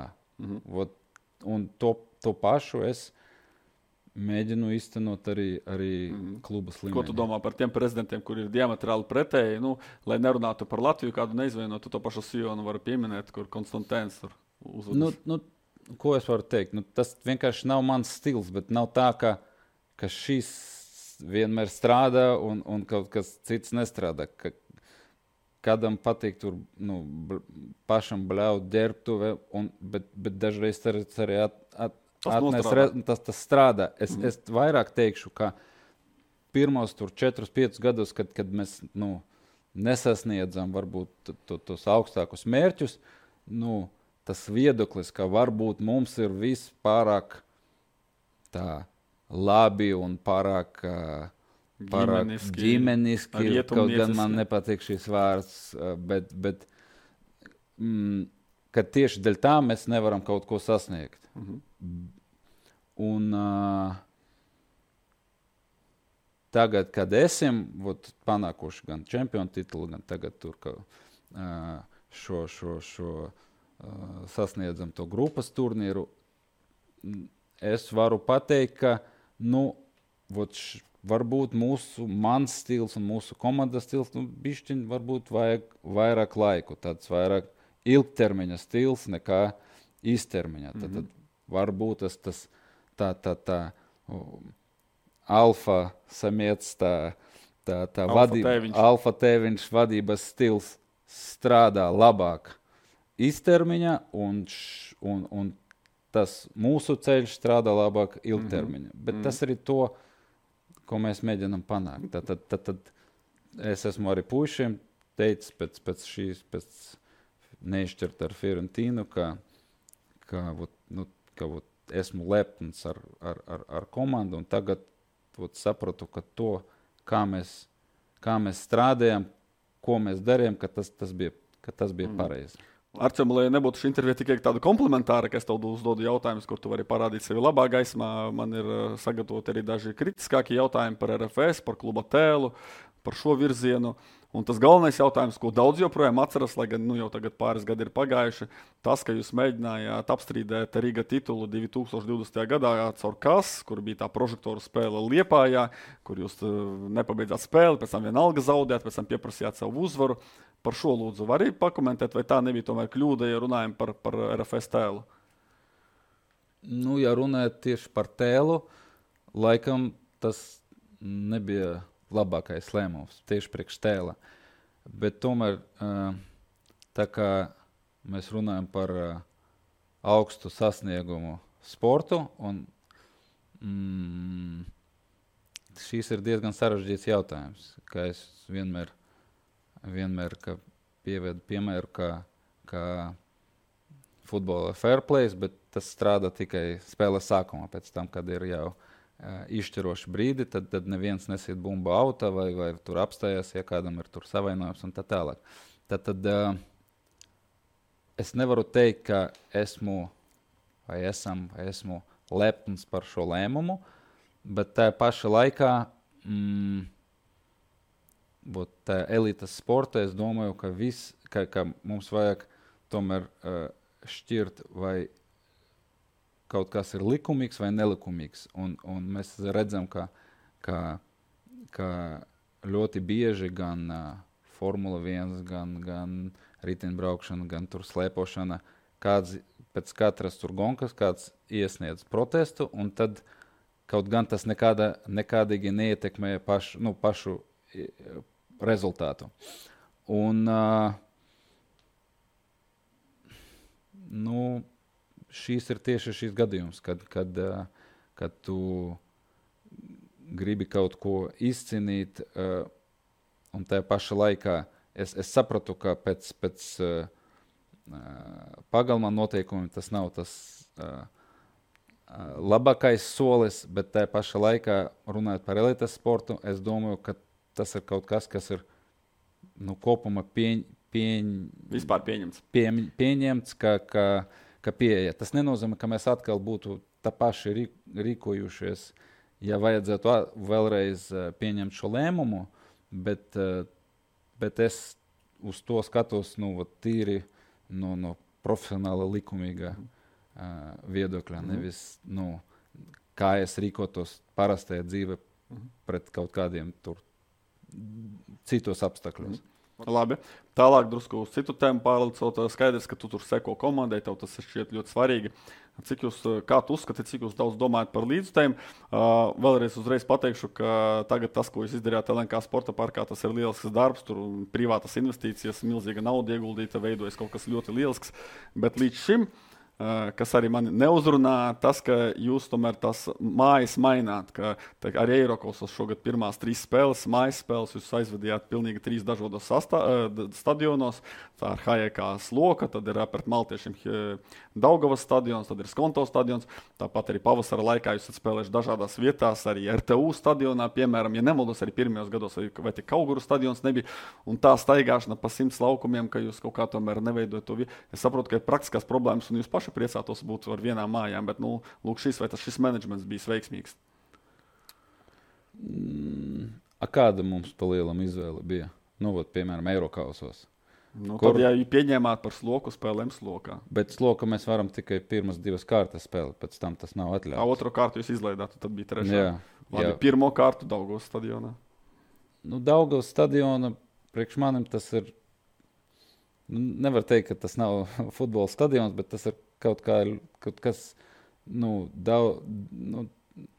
tas ir viegla atlētikas stadions. Tad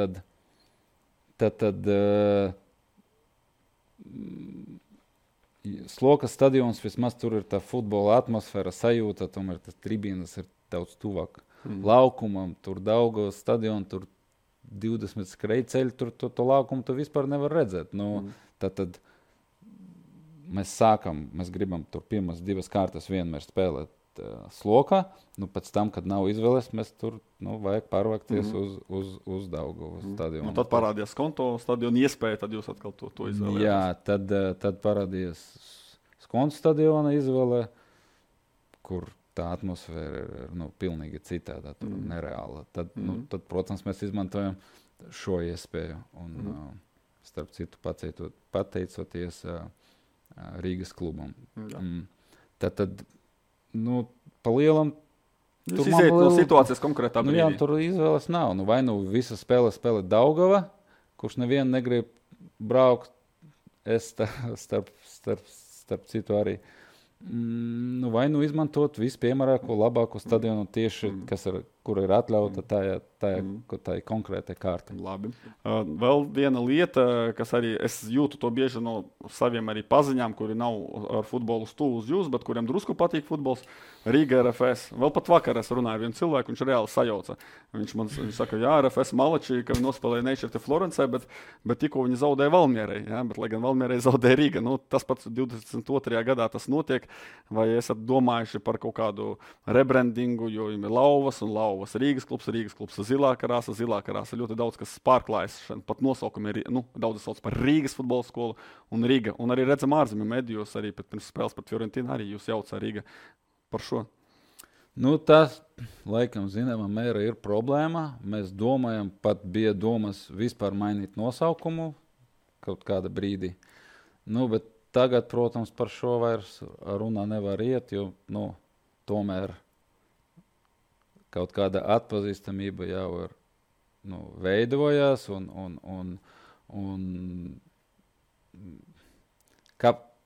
es neuzskatu, ka šeit ir tā kaut kāda liela problēma. Daži jauc tie, kur neko nesaprot, varbūt vairāk jauc tie, kur tomēr mazliet ir integrēta futbola, tie jau... Tad jūs to atstājat dabiskam ceļam? Dabiskam ceļam, es domāju, vēl ceru, ka pēc 3, 4, 5 gadiem, tomēr visi jau zinās, ka Riga un RFS ir 2 atsevišķi klubi, tad par kaut kādu rebrandingu runa neiet, varbūt kaut kā vajag to uzlabot, to komunikāciju, lai šķirt vienu bet es domāju, tas tik un es tur nesaredzu nekādu problēmu. Par nosaukumu maiņu ieminējies, cik tas bija reāli, varbūt, procentuāli izteiksmē, vai tas tiešām nopietni apsvērāt, varbūt arī kādu versiju pateikt, kā varēja saukties futbola klubs RFS, ja jūs pēkšņi nolemtu mainīt. Tik tālu īsti neaizgāja. Bija kaut kāda domas, varbūt tur paņemt Nikāru nosaukumu un tur apvienot visu zem Nikāra brenda, bet, šo vajadzēja darīt, vajadzēja, paša sākuma. Tad jau pēc 3, 4, 5 gadiem, pēc tam, kad kaut kādi mērķi ir sasniegti, tad mainīt nosaukumu, un vēl stāstīt, ka mēs bijām tie, kuri tur, tas vēl sarežģītāk. Tad līdz kaut kādam tādam nopietnam sarunām laikam arī neaizgāja. Esat arī minējuši šis intervijas laikā, ka mēdz ieteikt spēlētājs, visticamāk, kuri spēlē virslīgā, citās komandās, tev varbūt iepatīkas. Cik tev ir ciešas attiecības vai vispār ir pazīsti personīgi citu vadošo Latvijas klubu prezidentus? Lomākins, Rīga, Hramovs, Liepāja, Isenegers, Valmieras īpašnieks, vai esi ar viņiem kontaktā? Varbūt, kad pērkat pārdotat spēlētājus savā starpā, arī kaut kāda komunikācija starp jums notiek? No tevi nosauktām Lomākinu un Hramovu pazīstu un Valmieras īpašnieku nepazīstu. Nekad neesmu viņu redzējis. Kāda ir tā? Par ko jūs komunicējat? Ar šiem prezidentiem? Vai par spēlētāju iegādi pārdošanu vai par vispārīgākām lietām? Gandrīz nekomunicējam ar Sergeju. Mums ir tādas diezgan saspringtas attiecības. Kāpēc?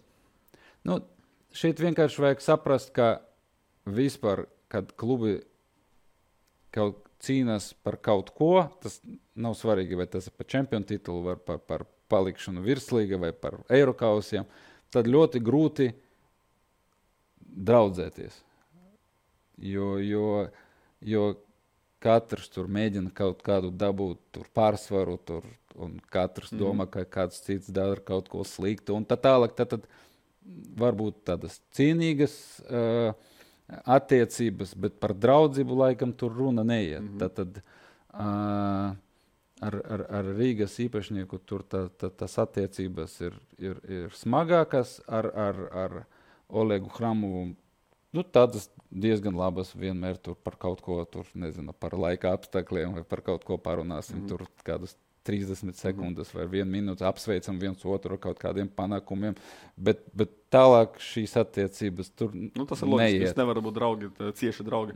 Labi, bet vispār Riga RFS, šī pretnostatījums, arī dažāds stils. Mēs jau runājam par tavu stilu, tas ilgtermiņa, Riga tur biežāk maina trenerus, biežāk maina sastāvu, tiešām tā kā spoguļa attēlā pilnīgi dažādas lietas, bet arī lielākais duelis Latvijas futbolā, vienalga, pat ja Valmiera būs par čempioniem, vienalga Latvijas futbolā Riga pret RFS ir tas lielākais duelis.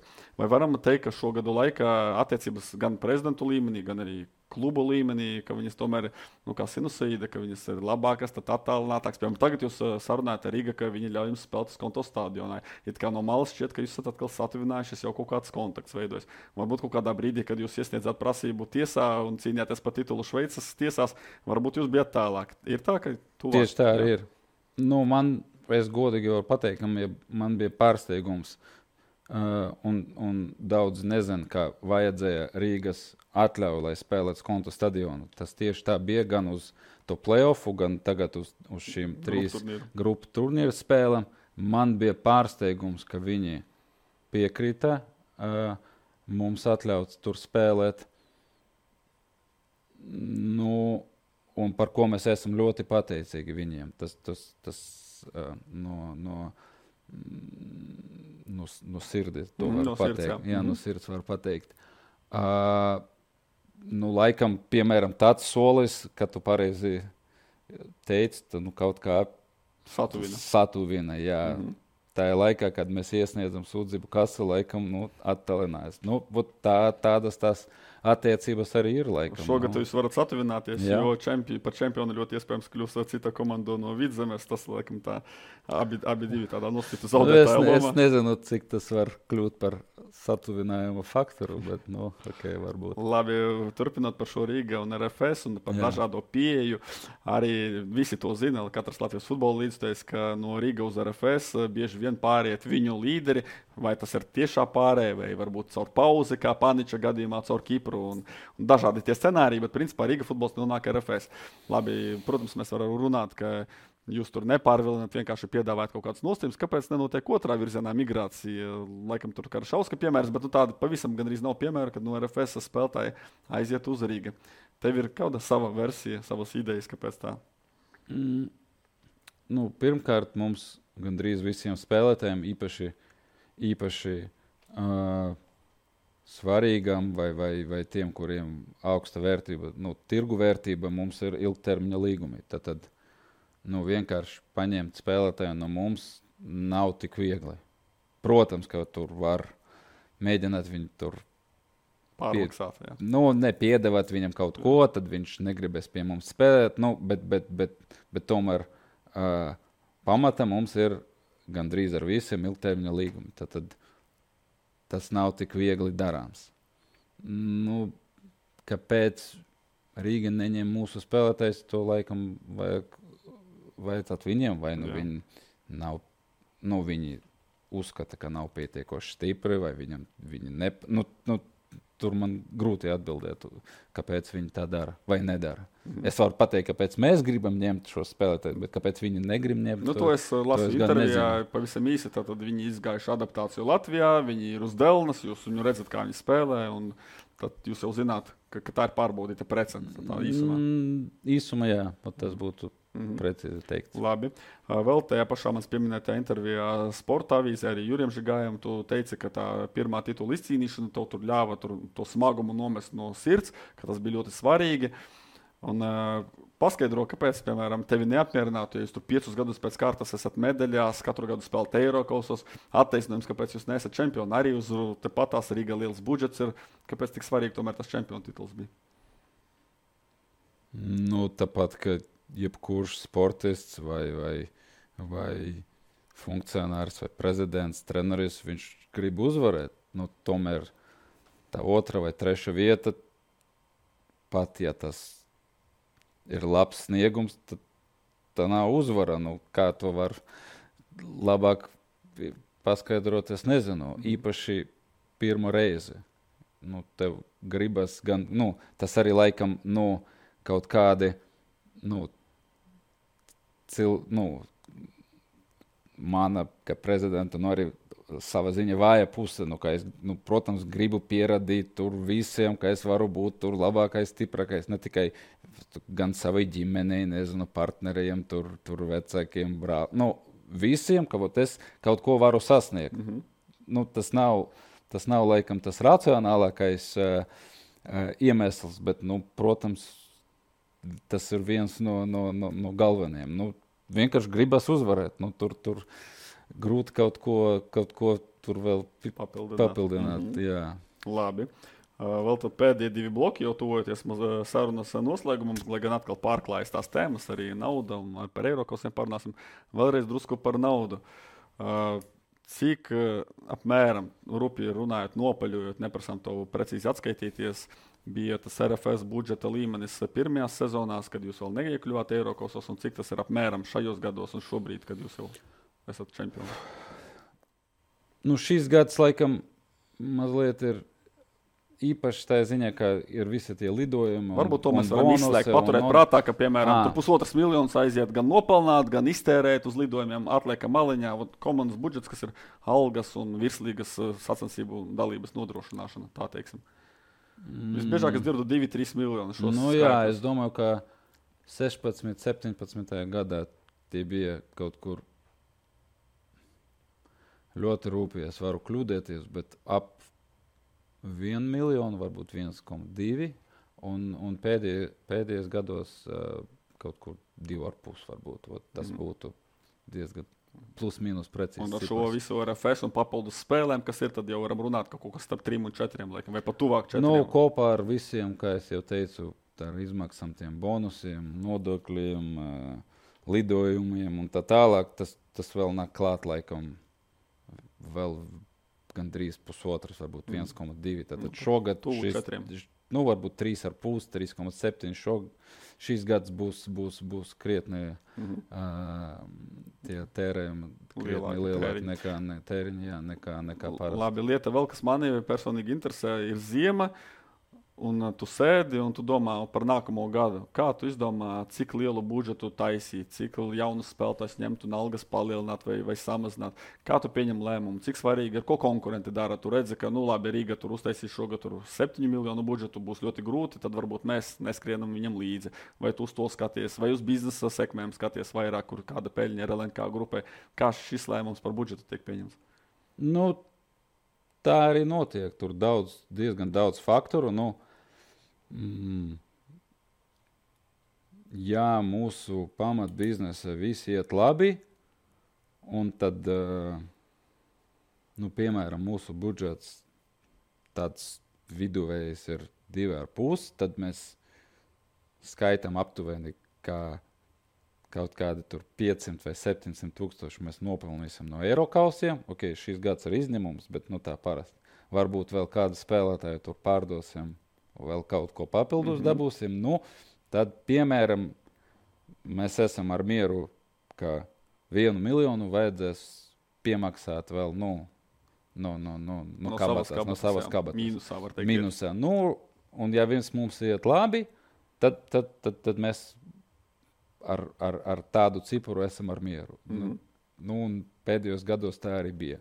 Kas būs, ja, piemēram, mēs zinām, ka mēs nevaram piemaksāt vai atļauties sev tērēt tik daudz naudu, tad laikam kaut ko samazināsim, tur domāsim un tā tālāk. Tur man varbūt gluži tādas pieredzes arī nav.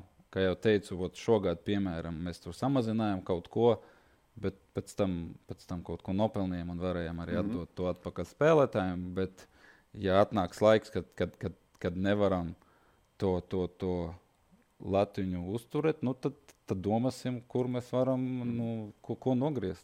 Labi, tā mainīgākā daļa visticamāk ir transferi. Šeit es režisoram palūkšu uzlikt. Transferu marktu mēs zinām, ka tur var ļoti šķīvi skatīties. Tas ir pavisam apmēram.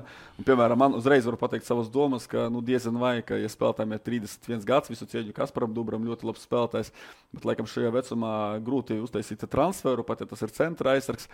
Tu varbūt vari pakomentēt šos skaitļus, tas vairāk priekš līdz skatītāju izklaides, bet otrajā daļā tā nopietnāk drusku pateikt, kurus tu redzi, ka tagad spēlējot grupu turnīrā Konferences līgā, tie spēlētāji ir transferu produkts, kurus varētu pārdot par tādām vai līdzīgām. No šiem un var arī papildināt, protams, ja tu redzi, ka ir vēl kāds komandā, kas nav ticis transfermarktu topā, jo šeit ir 6 vērtīgākie, var arī droši papildināt.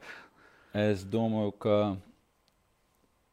no šīm 6 Ilīčs, Emersons, Lipušeks un Vlalukins varētu būt tie,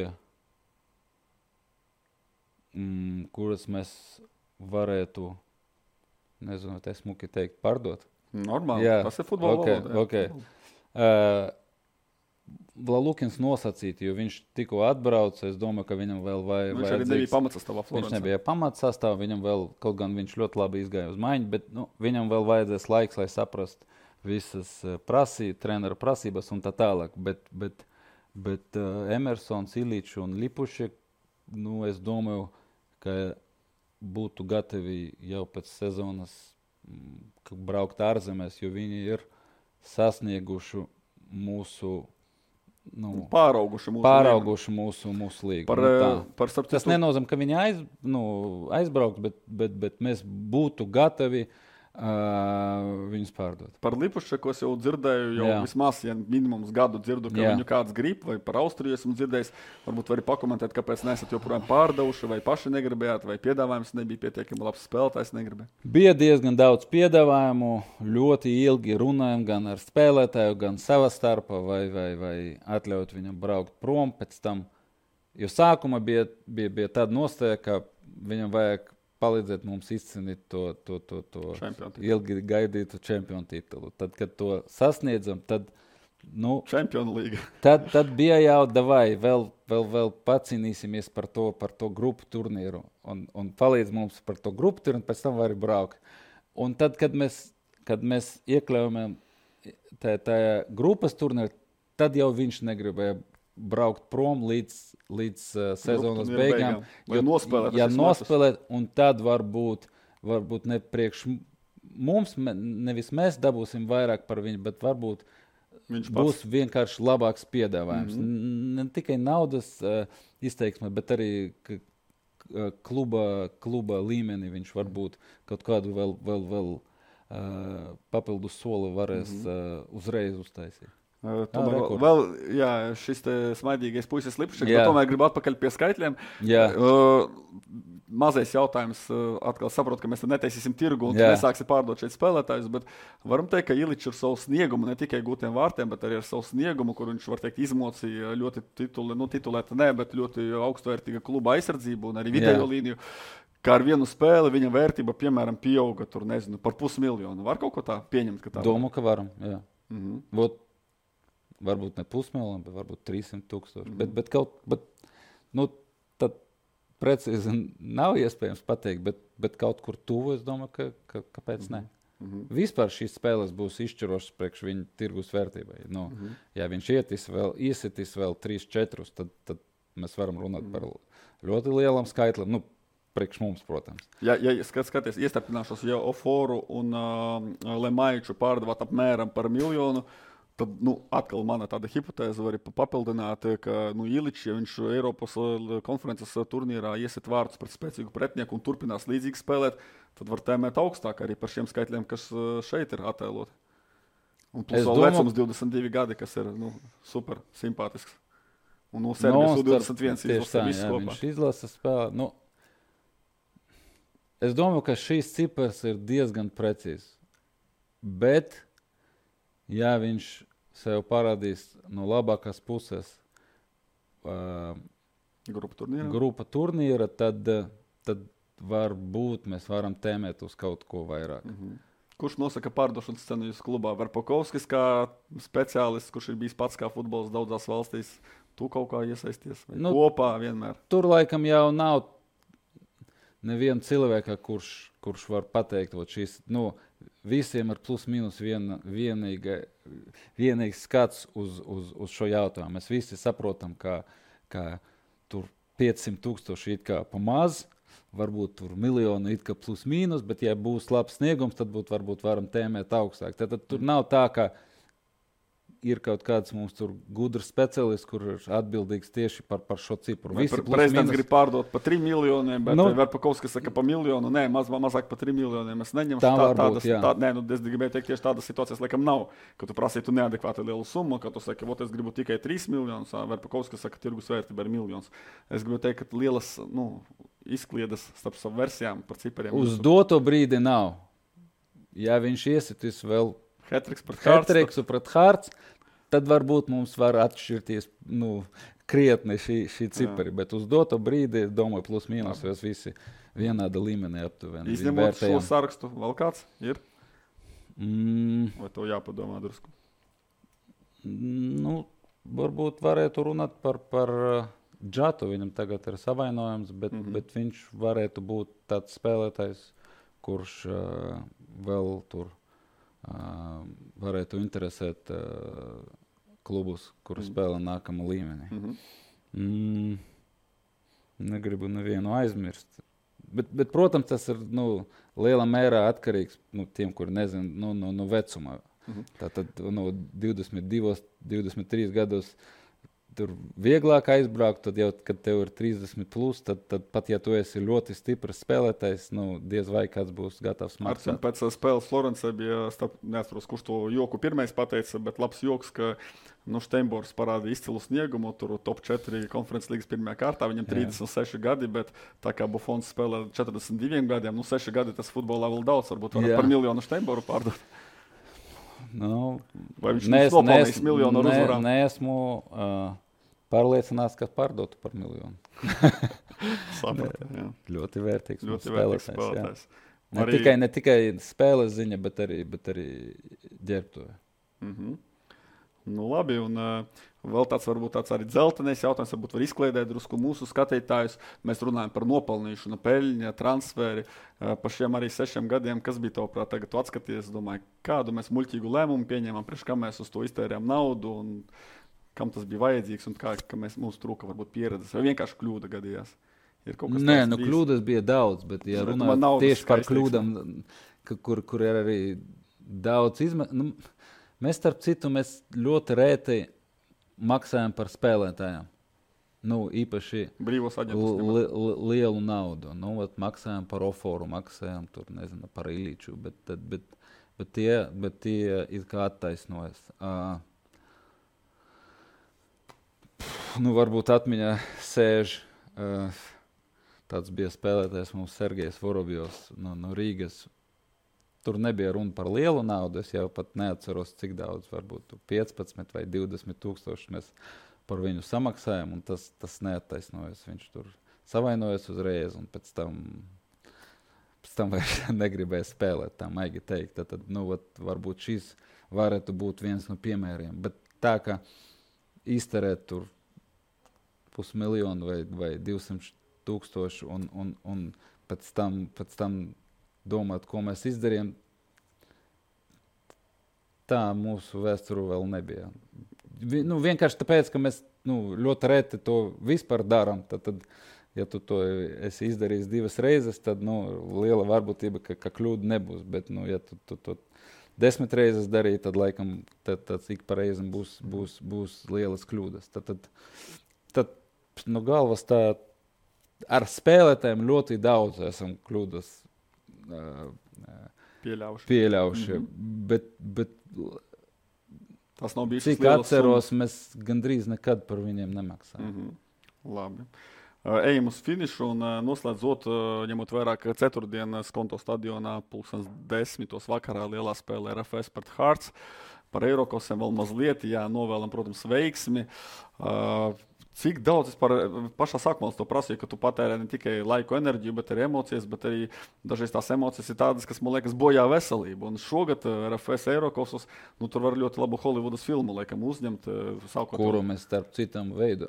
Pastāst par filmu, labi. Pastāst par filmu. Es daudz nevaru pateikt, tur tas Pauļos ir galvenais. Lietuviešu komanda, kas Lietuviešu komanda, līdzi uz soļa. Jā, kura iet mums līdzi visu Eirokaus turnīru.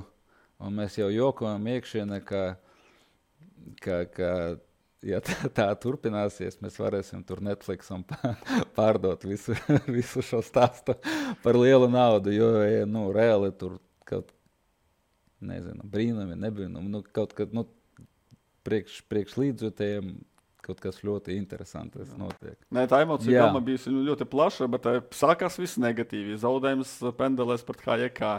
Pēc tam pret Maltiešiem Rīgā arī es teikšu, ka negatīvi. Tomēr tas 1-1 un jādodas izbraukumā. Arī neizmantojot iespējas Pendela neiesist. Pēc tam tur drāma, pēc tam drāma Belfastā, viss kopā. Cik, nezinu, daudz nervi iztērēti, sirmi mati iegūti, veselība varbūt sabojāta ar to visu. Vai tomēr beigās, forši ir gandarījums un tu nopirki tās emocijas pozitīvā ziņā. Es domāju, ka tas ir pilnīgi atkarīgi no gala rezultāta. Ja, piemēram, būtu zaudējuši Belfastā, tad īpaši zaudējot, piemēram, tā, kā to izdarīja Linfields, tad, kā pareizi Māris teica, es nezinu, būtu nolikt no jumta. Jā. Bet, kad beigās ir kaut kāds veiksmes stāsts, tev liekas, ka tas viss bija tas vērts, un tie, nezinu, sirmie mati vai nervi un vispārējais, tas, ka tomēr beigās ir pozitīvas emocijas. Vai es varu pateikt, ka man tieši patīk šie mirkļi, kad viss izšķiras. Nu, es teikšu tā, sākumā 17., 18., 19. gadā es gandrīz nekad nevaru skatīt to spēles galatnē. Īpaši, kad vinējam. Kad zaudējam, ir vieglāk. Piemēram, tu domā zaudēt ar -1 vārtam, jā, tu vari skatīties, ja ar 1 vārtam vadībā, okay, nevari. Tad nevarēju. Piemēram, 19. gada kausu spēle, tur papildu laiku es skatījos aiz autobusa. Nu, tad dažreiz tur. Es pat neatceros, vai es redzēju to Šimkeviča vārtu gūmu.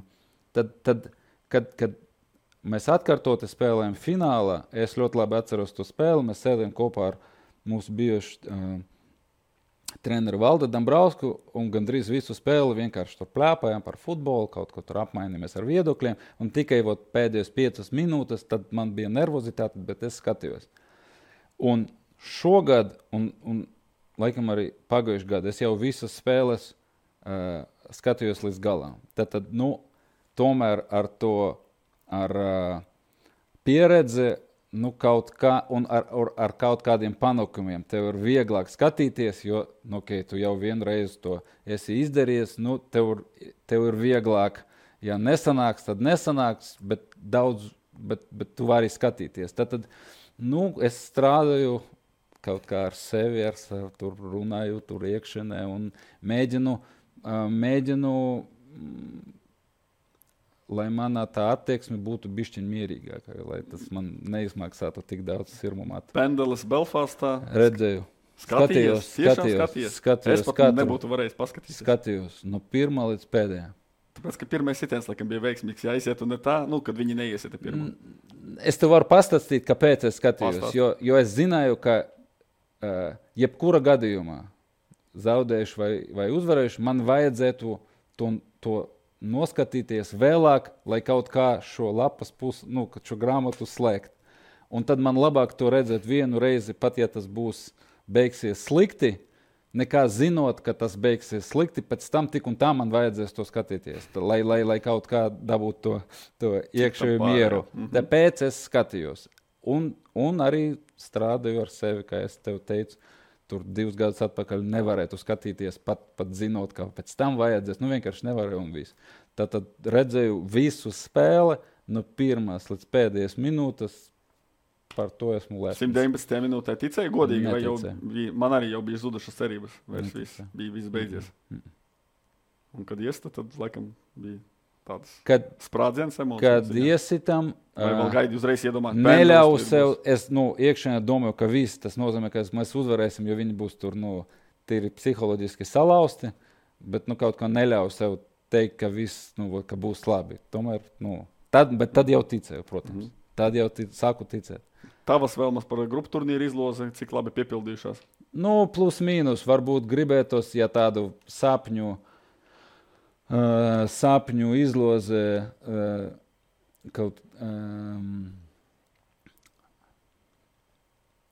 mēģināt izdomāt, tad gribētos vienu grandu, kuru, man liekas, mēs dabūjām, un 2 komandas, ar kuriem var cīnīties. It kā mēs to arī dabūjām, bet turki izskatās, ka viņi ir diezgan stiprāk nekā esam domājuši sākumā, vai vismaz stipri. Tad tur bija, es neatceros, bet kāds bija tajā grupā, kuru tur varētu. Jā, jo Turkija sākuši čempionātu Turcijā 5 spēles, nevienu ielaisti vārti. Vakar viņi uzvarēja Bešiktašu, un tad viņi tā izskatās iespaidīgi. Bet citādi, plus mīnus, zini, kā tu vispār tev no sākuma liekas, ka nav svarīgi tur. Tas viss it kā patīkamais bonus. Bet pēc tam, kad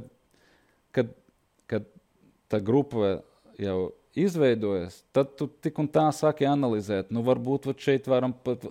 Un tad tik un tā tu nonāki līdz domai, varbūt mēs tad varam par to otru vietu tomēr pacīnīties. Tā cilvēka psiholoģija laikam strādā, ka no sākuma tev it kā, vienalga esam maksimum jau ir izdarījuši, Paiet laiks, un tu jau pēc tam tu dabūtu neizšķirtu pret Fiorentinu. Tu domā, kāpēc nepacīnīties? Par šo spēli Jārčums Milovs iet pa Florences stadionu, kas nosauks Artemiju, gandrīz kā tavs vārds Frankija vārdā. Tur tā vēst. Es jūtu vairāk pat nevis to, ka tā ir liela spēle. Esmu bijis arī lielākās spēlēs, lielākos stadionos, bet tā vēstures klātbūtne, tas senatnīgums, kas tur ir, un tā līdzjutēja kultūra. Man liekas, ka mēs tādi zaļie gurķi iesācēji Latvijas futbols, kurš ir tomēr maziņš un kaut kas ļoti liels. Un vai tu spēji noticēt, ka tu izveidoji pirms 6-7 gadiem klubu, ka nokļūsi līdz tādam punktam, un kas pats trakākais vēl ar viņiem nospēlēt neizšķirti viņu laukumā? Tad kāds ir jautājums? Emocijas, sajūtas, spēt noticēt vai kniept savu visu laiku, kā tas ir? Sākumā vai nedabūsim tur 0-4, tādas pirmas domas. Pēc tam, kad Ilīčam bija tā iespēja, varbūt mēs varam pacīnīties, pēc tam pie 1-0, lai pēc iespējas ilgāk, man Māris teica, vai pēc iespējas ilgāk 1-0, tad, ja iesitīsim pēdējā minūtē, kas mums labi sanāk šogad, tad viņam nebūs vairs laikā, nevis atspēlēties, bet iesist vēl vienu, un tad ļoti labi atceros, ka pie 1-1 91. vai 2. minūtē man tur sēdēja draugs blakus, saka, tagad nopelnīsim 166 štukas. Un es viņam atbildēju, un tas bija arī no sirds pateikt, ka es esmu gatavs vēl samaksāt 166, lai tikai šis rezultāts paliktu tāds, kāds viņš ir. Tad man, tici man, es pilnīgi godīgi saku, man tā nauda pilnīgi nebija un nav svarīga salīdzinoši ar to 1-1 rezultātu, kura tur paliks un nezinu, kas notiks nākotnē, bet šīs rezultāts, kad šis skan ļoti banāli, bet tas paliks pie mums un to neviens nevarēs no mums paņemt. Tad tas ir vissvarīgākais. Tad kas izraisīja vairāk emociju? Šis neizšķirts Florencē, iekļūšana grupu turnīrā caur spēli Belfastā vai tas pirmais virslīgas tituls? Laikam dažādas lietas. Dažādas lietas. Ja man vajadzētu izvēlēties, tad laikam čempionu tituls. Jo pie tā strādājām. Tas ir ilgtermiņš. Ilgtermiņš, daudzus gadus. Un tad kad tu to panāk, tad ir baigais gandarījums par visu, ko es izdarīju. Tomēr Florence, tā ir viena spēle. Linfield laikam liktu 2. vieta, īpaši ar visu to sužetu, kā tas viss notika, un tie brīnumi vai nebrīnumi, par to man ir atsevišķi tas, bet 1. vieta liktu čempionu titulu, jo tas bija to, ko daudzus gadus mēģinājām panākt, un beigas tas sanāca caur sāpēm, caur ilgu ceļu un tā tālāk. Tad šīs es liktu šo panākumu liktu 1. vieta. To brīnumi, nebrīnumi, pastāstīja, kas to par stāstu. Vienkārši, kad mēs tikam grupu turnīrā, it kā tas bija brīnums. Un pēc tam it kā bija vēl viens brīnums tajā, Florencē. Bet zini, ka ir tāds joks, ka viens cilvēks ļoti gribēja uzvarēt loterijā. Un viņš katru dienu tur vai katru nedēļu gāja uz baznīcu un tur lūdz Dievu, lai viņš uzvarētu loterijā. Un tad nedēļas, vienkārši nevarēja uzvarēt, tad viņš nomira un satika Dievu un saka, kāpēc es taču katru dienu tur eju uz baznīcu, un Dievs teica, tu vismaz varēji nopirkt loterijas bileti. Un kāpēc es šo stāstu? Tāpēc, kad notiek 2 brīnumi, tad arī kāds cilvēks man teica, varbūt tad nevajag jau domāt, ka tie ir brīnumi. Varbūt mēs kaut ko pareizi izdarījām. Varbūt mēs vismaz nopirkam to loterijas bileti. Man nepatīk šis vārds nopelnījām, bet bijām gatavi šai veiksmei. Bijām gatavi to kaut kā noķert. Un varbūt tie nav brīnumi. Varbūt mēs vienkārši esam gatavi tai veiksmai. Nu, tā ir tā doma. Nezinu, vai es to domu labi izteicu, bet mēģināt dabūt iespēju. Jā, ka vajag būt gatavam. Ne tikai futbolu, bet vienkārši dzīvē. Dažreiz tev liekas, ka kādam paveicas, kādam nepaveicas, bet varbūt tas, kuram paveicas, varbūt viņš vairāk bija gatavs šai veiksmai, nekā kāds cits. Labi, Arco, mēs ļoti ilgi runājam, bet pats pēdējais jautājums par aktuālo. Varbūt kāds arī šo sarunu jau skatīsies pēc spēles, bet nekas. RFS pret Hearts. Nu, pateikšu godīgi, ka pēc Florences es drusku skeptisks. Tu jau it kā teici, ka jābūt gataviem veiksmē, bet man liekas, ka jūs kaut kur esat to izmantojuši. Un es personīgi avansā paņēmāt kredītā, paņēmāt veiksmi un pat es personīgi par nešķirtu, lai gan varbūt mēs varam sapņot par top 2, tad arī Hearts varētu būt netikt, un tad mums viņus vajag uzvarēt. Ja tā sāk rēķināt, bet es būtu priecīgs par nešķirtu. Bet personīgi man svarīgākais šobrīd, kā Latvijas futbola patriotam un žurnālistam, lai tā atmosfēra, lai tas spēle ir lieliska, lai ir pilns stadions, lai cilvēki gūst gandarījumu. Un ja varbūt kaut kur veiksme parādīs šoreiz otru vaigu vai pēcpusi, un, piemēram, sāpīgs 2-3 beigās, lai tomēr cilvēkiem ir tā sajūta, es biju uz lielo futbolu. Tas ir man. Kā ir tev? Cik varbūt tagad jau esi tik ļoti sasapņojies un jau pacēlies debesīs, ka vajag to otro vietu dabūt grupā un vajag obligāti mēģināt uzvarēt? Kādas ir tavas sajūtas pirms šī lielā mača?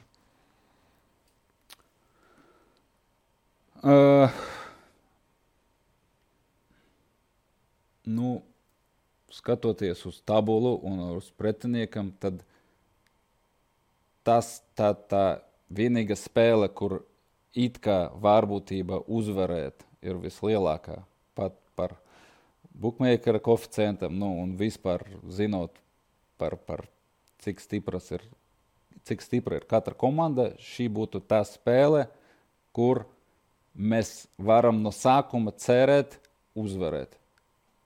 Jebkura cita spēle, to mēs pateikt nevaram. Mēs varam pateikt, vajag pamēģināt pieķerties, un ja būs iespēja to izmantot, kaut kā tā. Šī spēle, vismaz uz papīra, izskatās, ka šeit tieši mēs varam, ka mērķi uzlikt uzvarēt. Ar tādu uzstādījumu mēs arī uz šo spēli dosieties. Jā, tieši tā. Un tas atbalsts, īpaši Skonto stadiona, tu to jūti. Es to arī nevarēju saprast vēl gadu atpakaļ. Ka, tā atmosfēra viņa ir pilnīgi citāda. Tu nevar dabūt nec tur Daugavas stadiona, nec Sloka. Tikai Latvijā tikai Skonto stadiona. Ja tur tribīnas apkārt visu laukumu un cik es zinu, jau gandrīz visas biļetes ir izpirktas, es domāju, tur būs. Es labi atceros šo atmosfēru pēdējos 5 minūtes pret Linfieldu starp mūsu pirmo golu un otro. Un šie 5-6 minūtes, tas ir tāds futbols, tas ir futbols, kā tam vajadzētu būt, par kuru gribēs domāt. Tā es gribu atcerēties šo gadu un šo grupas turnīru un šo Eiropas kampaņu un tā tālāk. Ka tie 5-6 minūtes, kad viss stadions stāvēja un bļauja un aplaudēja un skaļums un pēc tam vēl ieses to otru un tad vispār kaut kāda eiforija. Mēs izlaidām tēmu bloku, tagad par to gari nerunāsim, bet par LNK sporta parku, kuru arī ieinvestējāt. LNK ieinvestēja milzīgus līdzekļus. Labi, par miljoniem tagad nestāstīja, zināms, ka ir vairāki laukumi, bet vai par šo atmosfēru, ko tu saki, Skonto vismaz pietuvoties, vai uztaisīt par kaut kādām tiešām tādām mājām, kur līdzstēji brauc, vai tomēr tas ir nereāli un vairāk tādām ikdienas vajadzībām, virslīgas mačiem? Tas ir viss atkarīgs, ko mēs tur vēl izdarīsim. Tagad ir 2 tribīnas, mēs tagad uzbūvēsim jumtiņas, būs tur 2,5 tūkstoši aptuveni. Tuvu laukumam, kā Skonto stadionā? Tuvu laukumam būs 2,5 tūkstoši, ietilpība 2,5 tūkstoši cilvēku. Mums vēl nav atļaujas tur spēlēt Eirokausos, jo tur ir vairāki prasījumi. Augstākas prasības. Augstāk prasības vajag to apgaismojumu, kurus tur pagaidām nav un tā tālāk. Tad gribētos domāt, ka pēc tur varbūt 2 gadiem mēs varēsim sasniegt savu mērķi tur spēlēt Eirokausos. Bet, kā pirmais solis, domāju, ka tas ir ļoti, ar šo es lepojos varbūt pat vairāk nekā ar kaut kādiem, ar kluba sasniegumu. Jo šīs ir kaut kas tāds īsts, kurš paliks, kurš nodrošina to ilgspēju, par kuru mēs sākumā runājam. Tas ir milzīgs solis. Ne tikai iespēja tur katru gadu, bet tā pašpietiekamība, par kuru runājam, viņa sākas tieši ar infrastruktūru. Ja tev ir infrastruktūra, es vienmēr to Jelgavas piemēru runāju par Jelgavu kā piemēru. Ja viņam nebūtu viņa infrastruktūras, es domāju, tā vēsture būtu beigusi. Es nevaru to apgalvot, bet visdrīzāk. Un tieši dēļ tā, ka viņiem ir sava bāze, viņi tagad soli pa soli, es ceru, ka nākamgad viņi spēlēs virslīgi, un tas būs liels veiksmes stāsts. Es domāju, visam Latvijas futbolam, ka piemērs, kā komanda, kāpēc mēs tur visi mīlam to, nezinu, Angļu futbolu. Tur ir klubi, kuri tur 100 gadu, tur viņi izlido, tur 4. līga, pēc tam Premjerlīga un tā tālāk. Viņam ir vēsture. Lai nodrošinātu to vēsturi, vajag ieguldīt naudu infrastruktūru, tad tu vari sliktos laikos tur samazināties, tur varbūt izkrist ārā no tur virslīgas, bet pēc tam, kad būs iespēja atgriezties. Ja tev nav savas infrastruktūras, es nezinu, tu labāk par to vēsturi zini, diez vai ir tādi piemēri, kad klubi izlido ārā un viņam nav kur spēlēt, īpaši privāti klubi, un tad viņi atgriežas. Tad es esmu pārliecināts, ka nodrošināt šo ilgspēju var tieši sākot ar šo infrastruktūru īstenošanu. Labi, Arčim, es tev arī novēlu sasniegt arī visus tos ilgtermiņa mērķus, jo pirmie soļi ir spērti, tātad infrastruktūru turpināt attīstīt kā sporta parku, kur jau milzīgi miljoni un milzīgs darbs ieguldīts, bet turpināt to darīt. Tāpat, cik zinu, arī jūs akadēmiju taisāt, var teikt, jaunu, un par to mēs arī šeit nerunājam, visu nevar izrunāt tik īsas sarunas laikā, tad arī akadēmija, lai attīstās, un, protams, arī noslēdzošies tā sportiskā puse, lai izdodas ne tikai spēlēt, bet arī kaut kādu naudu nopelnīt caur Eirokosiem un tā tālāk, caur transferiem, un lai šajā arī jomā veicas. Tas par ilgtermiņa 3 mērķiem lielajām tādām vaļiem, kā saka, bet īstermiņā tad 4. vakarā pret Hārts es biju pieticīgs un tikai prasu labu futbola atmosfēru, labu cīņu, bet tu gribi uzvaru, un tas maksimālisms laikam arī ir palīdzējis tev sasniegt šos mērķus līdz šim, to visu arī komplektā, skaistā tādā dāvana iesaiņojumā novēlu. Paldies. Paldies tev par sarunu.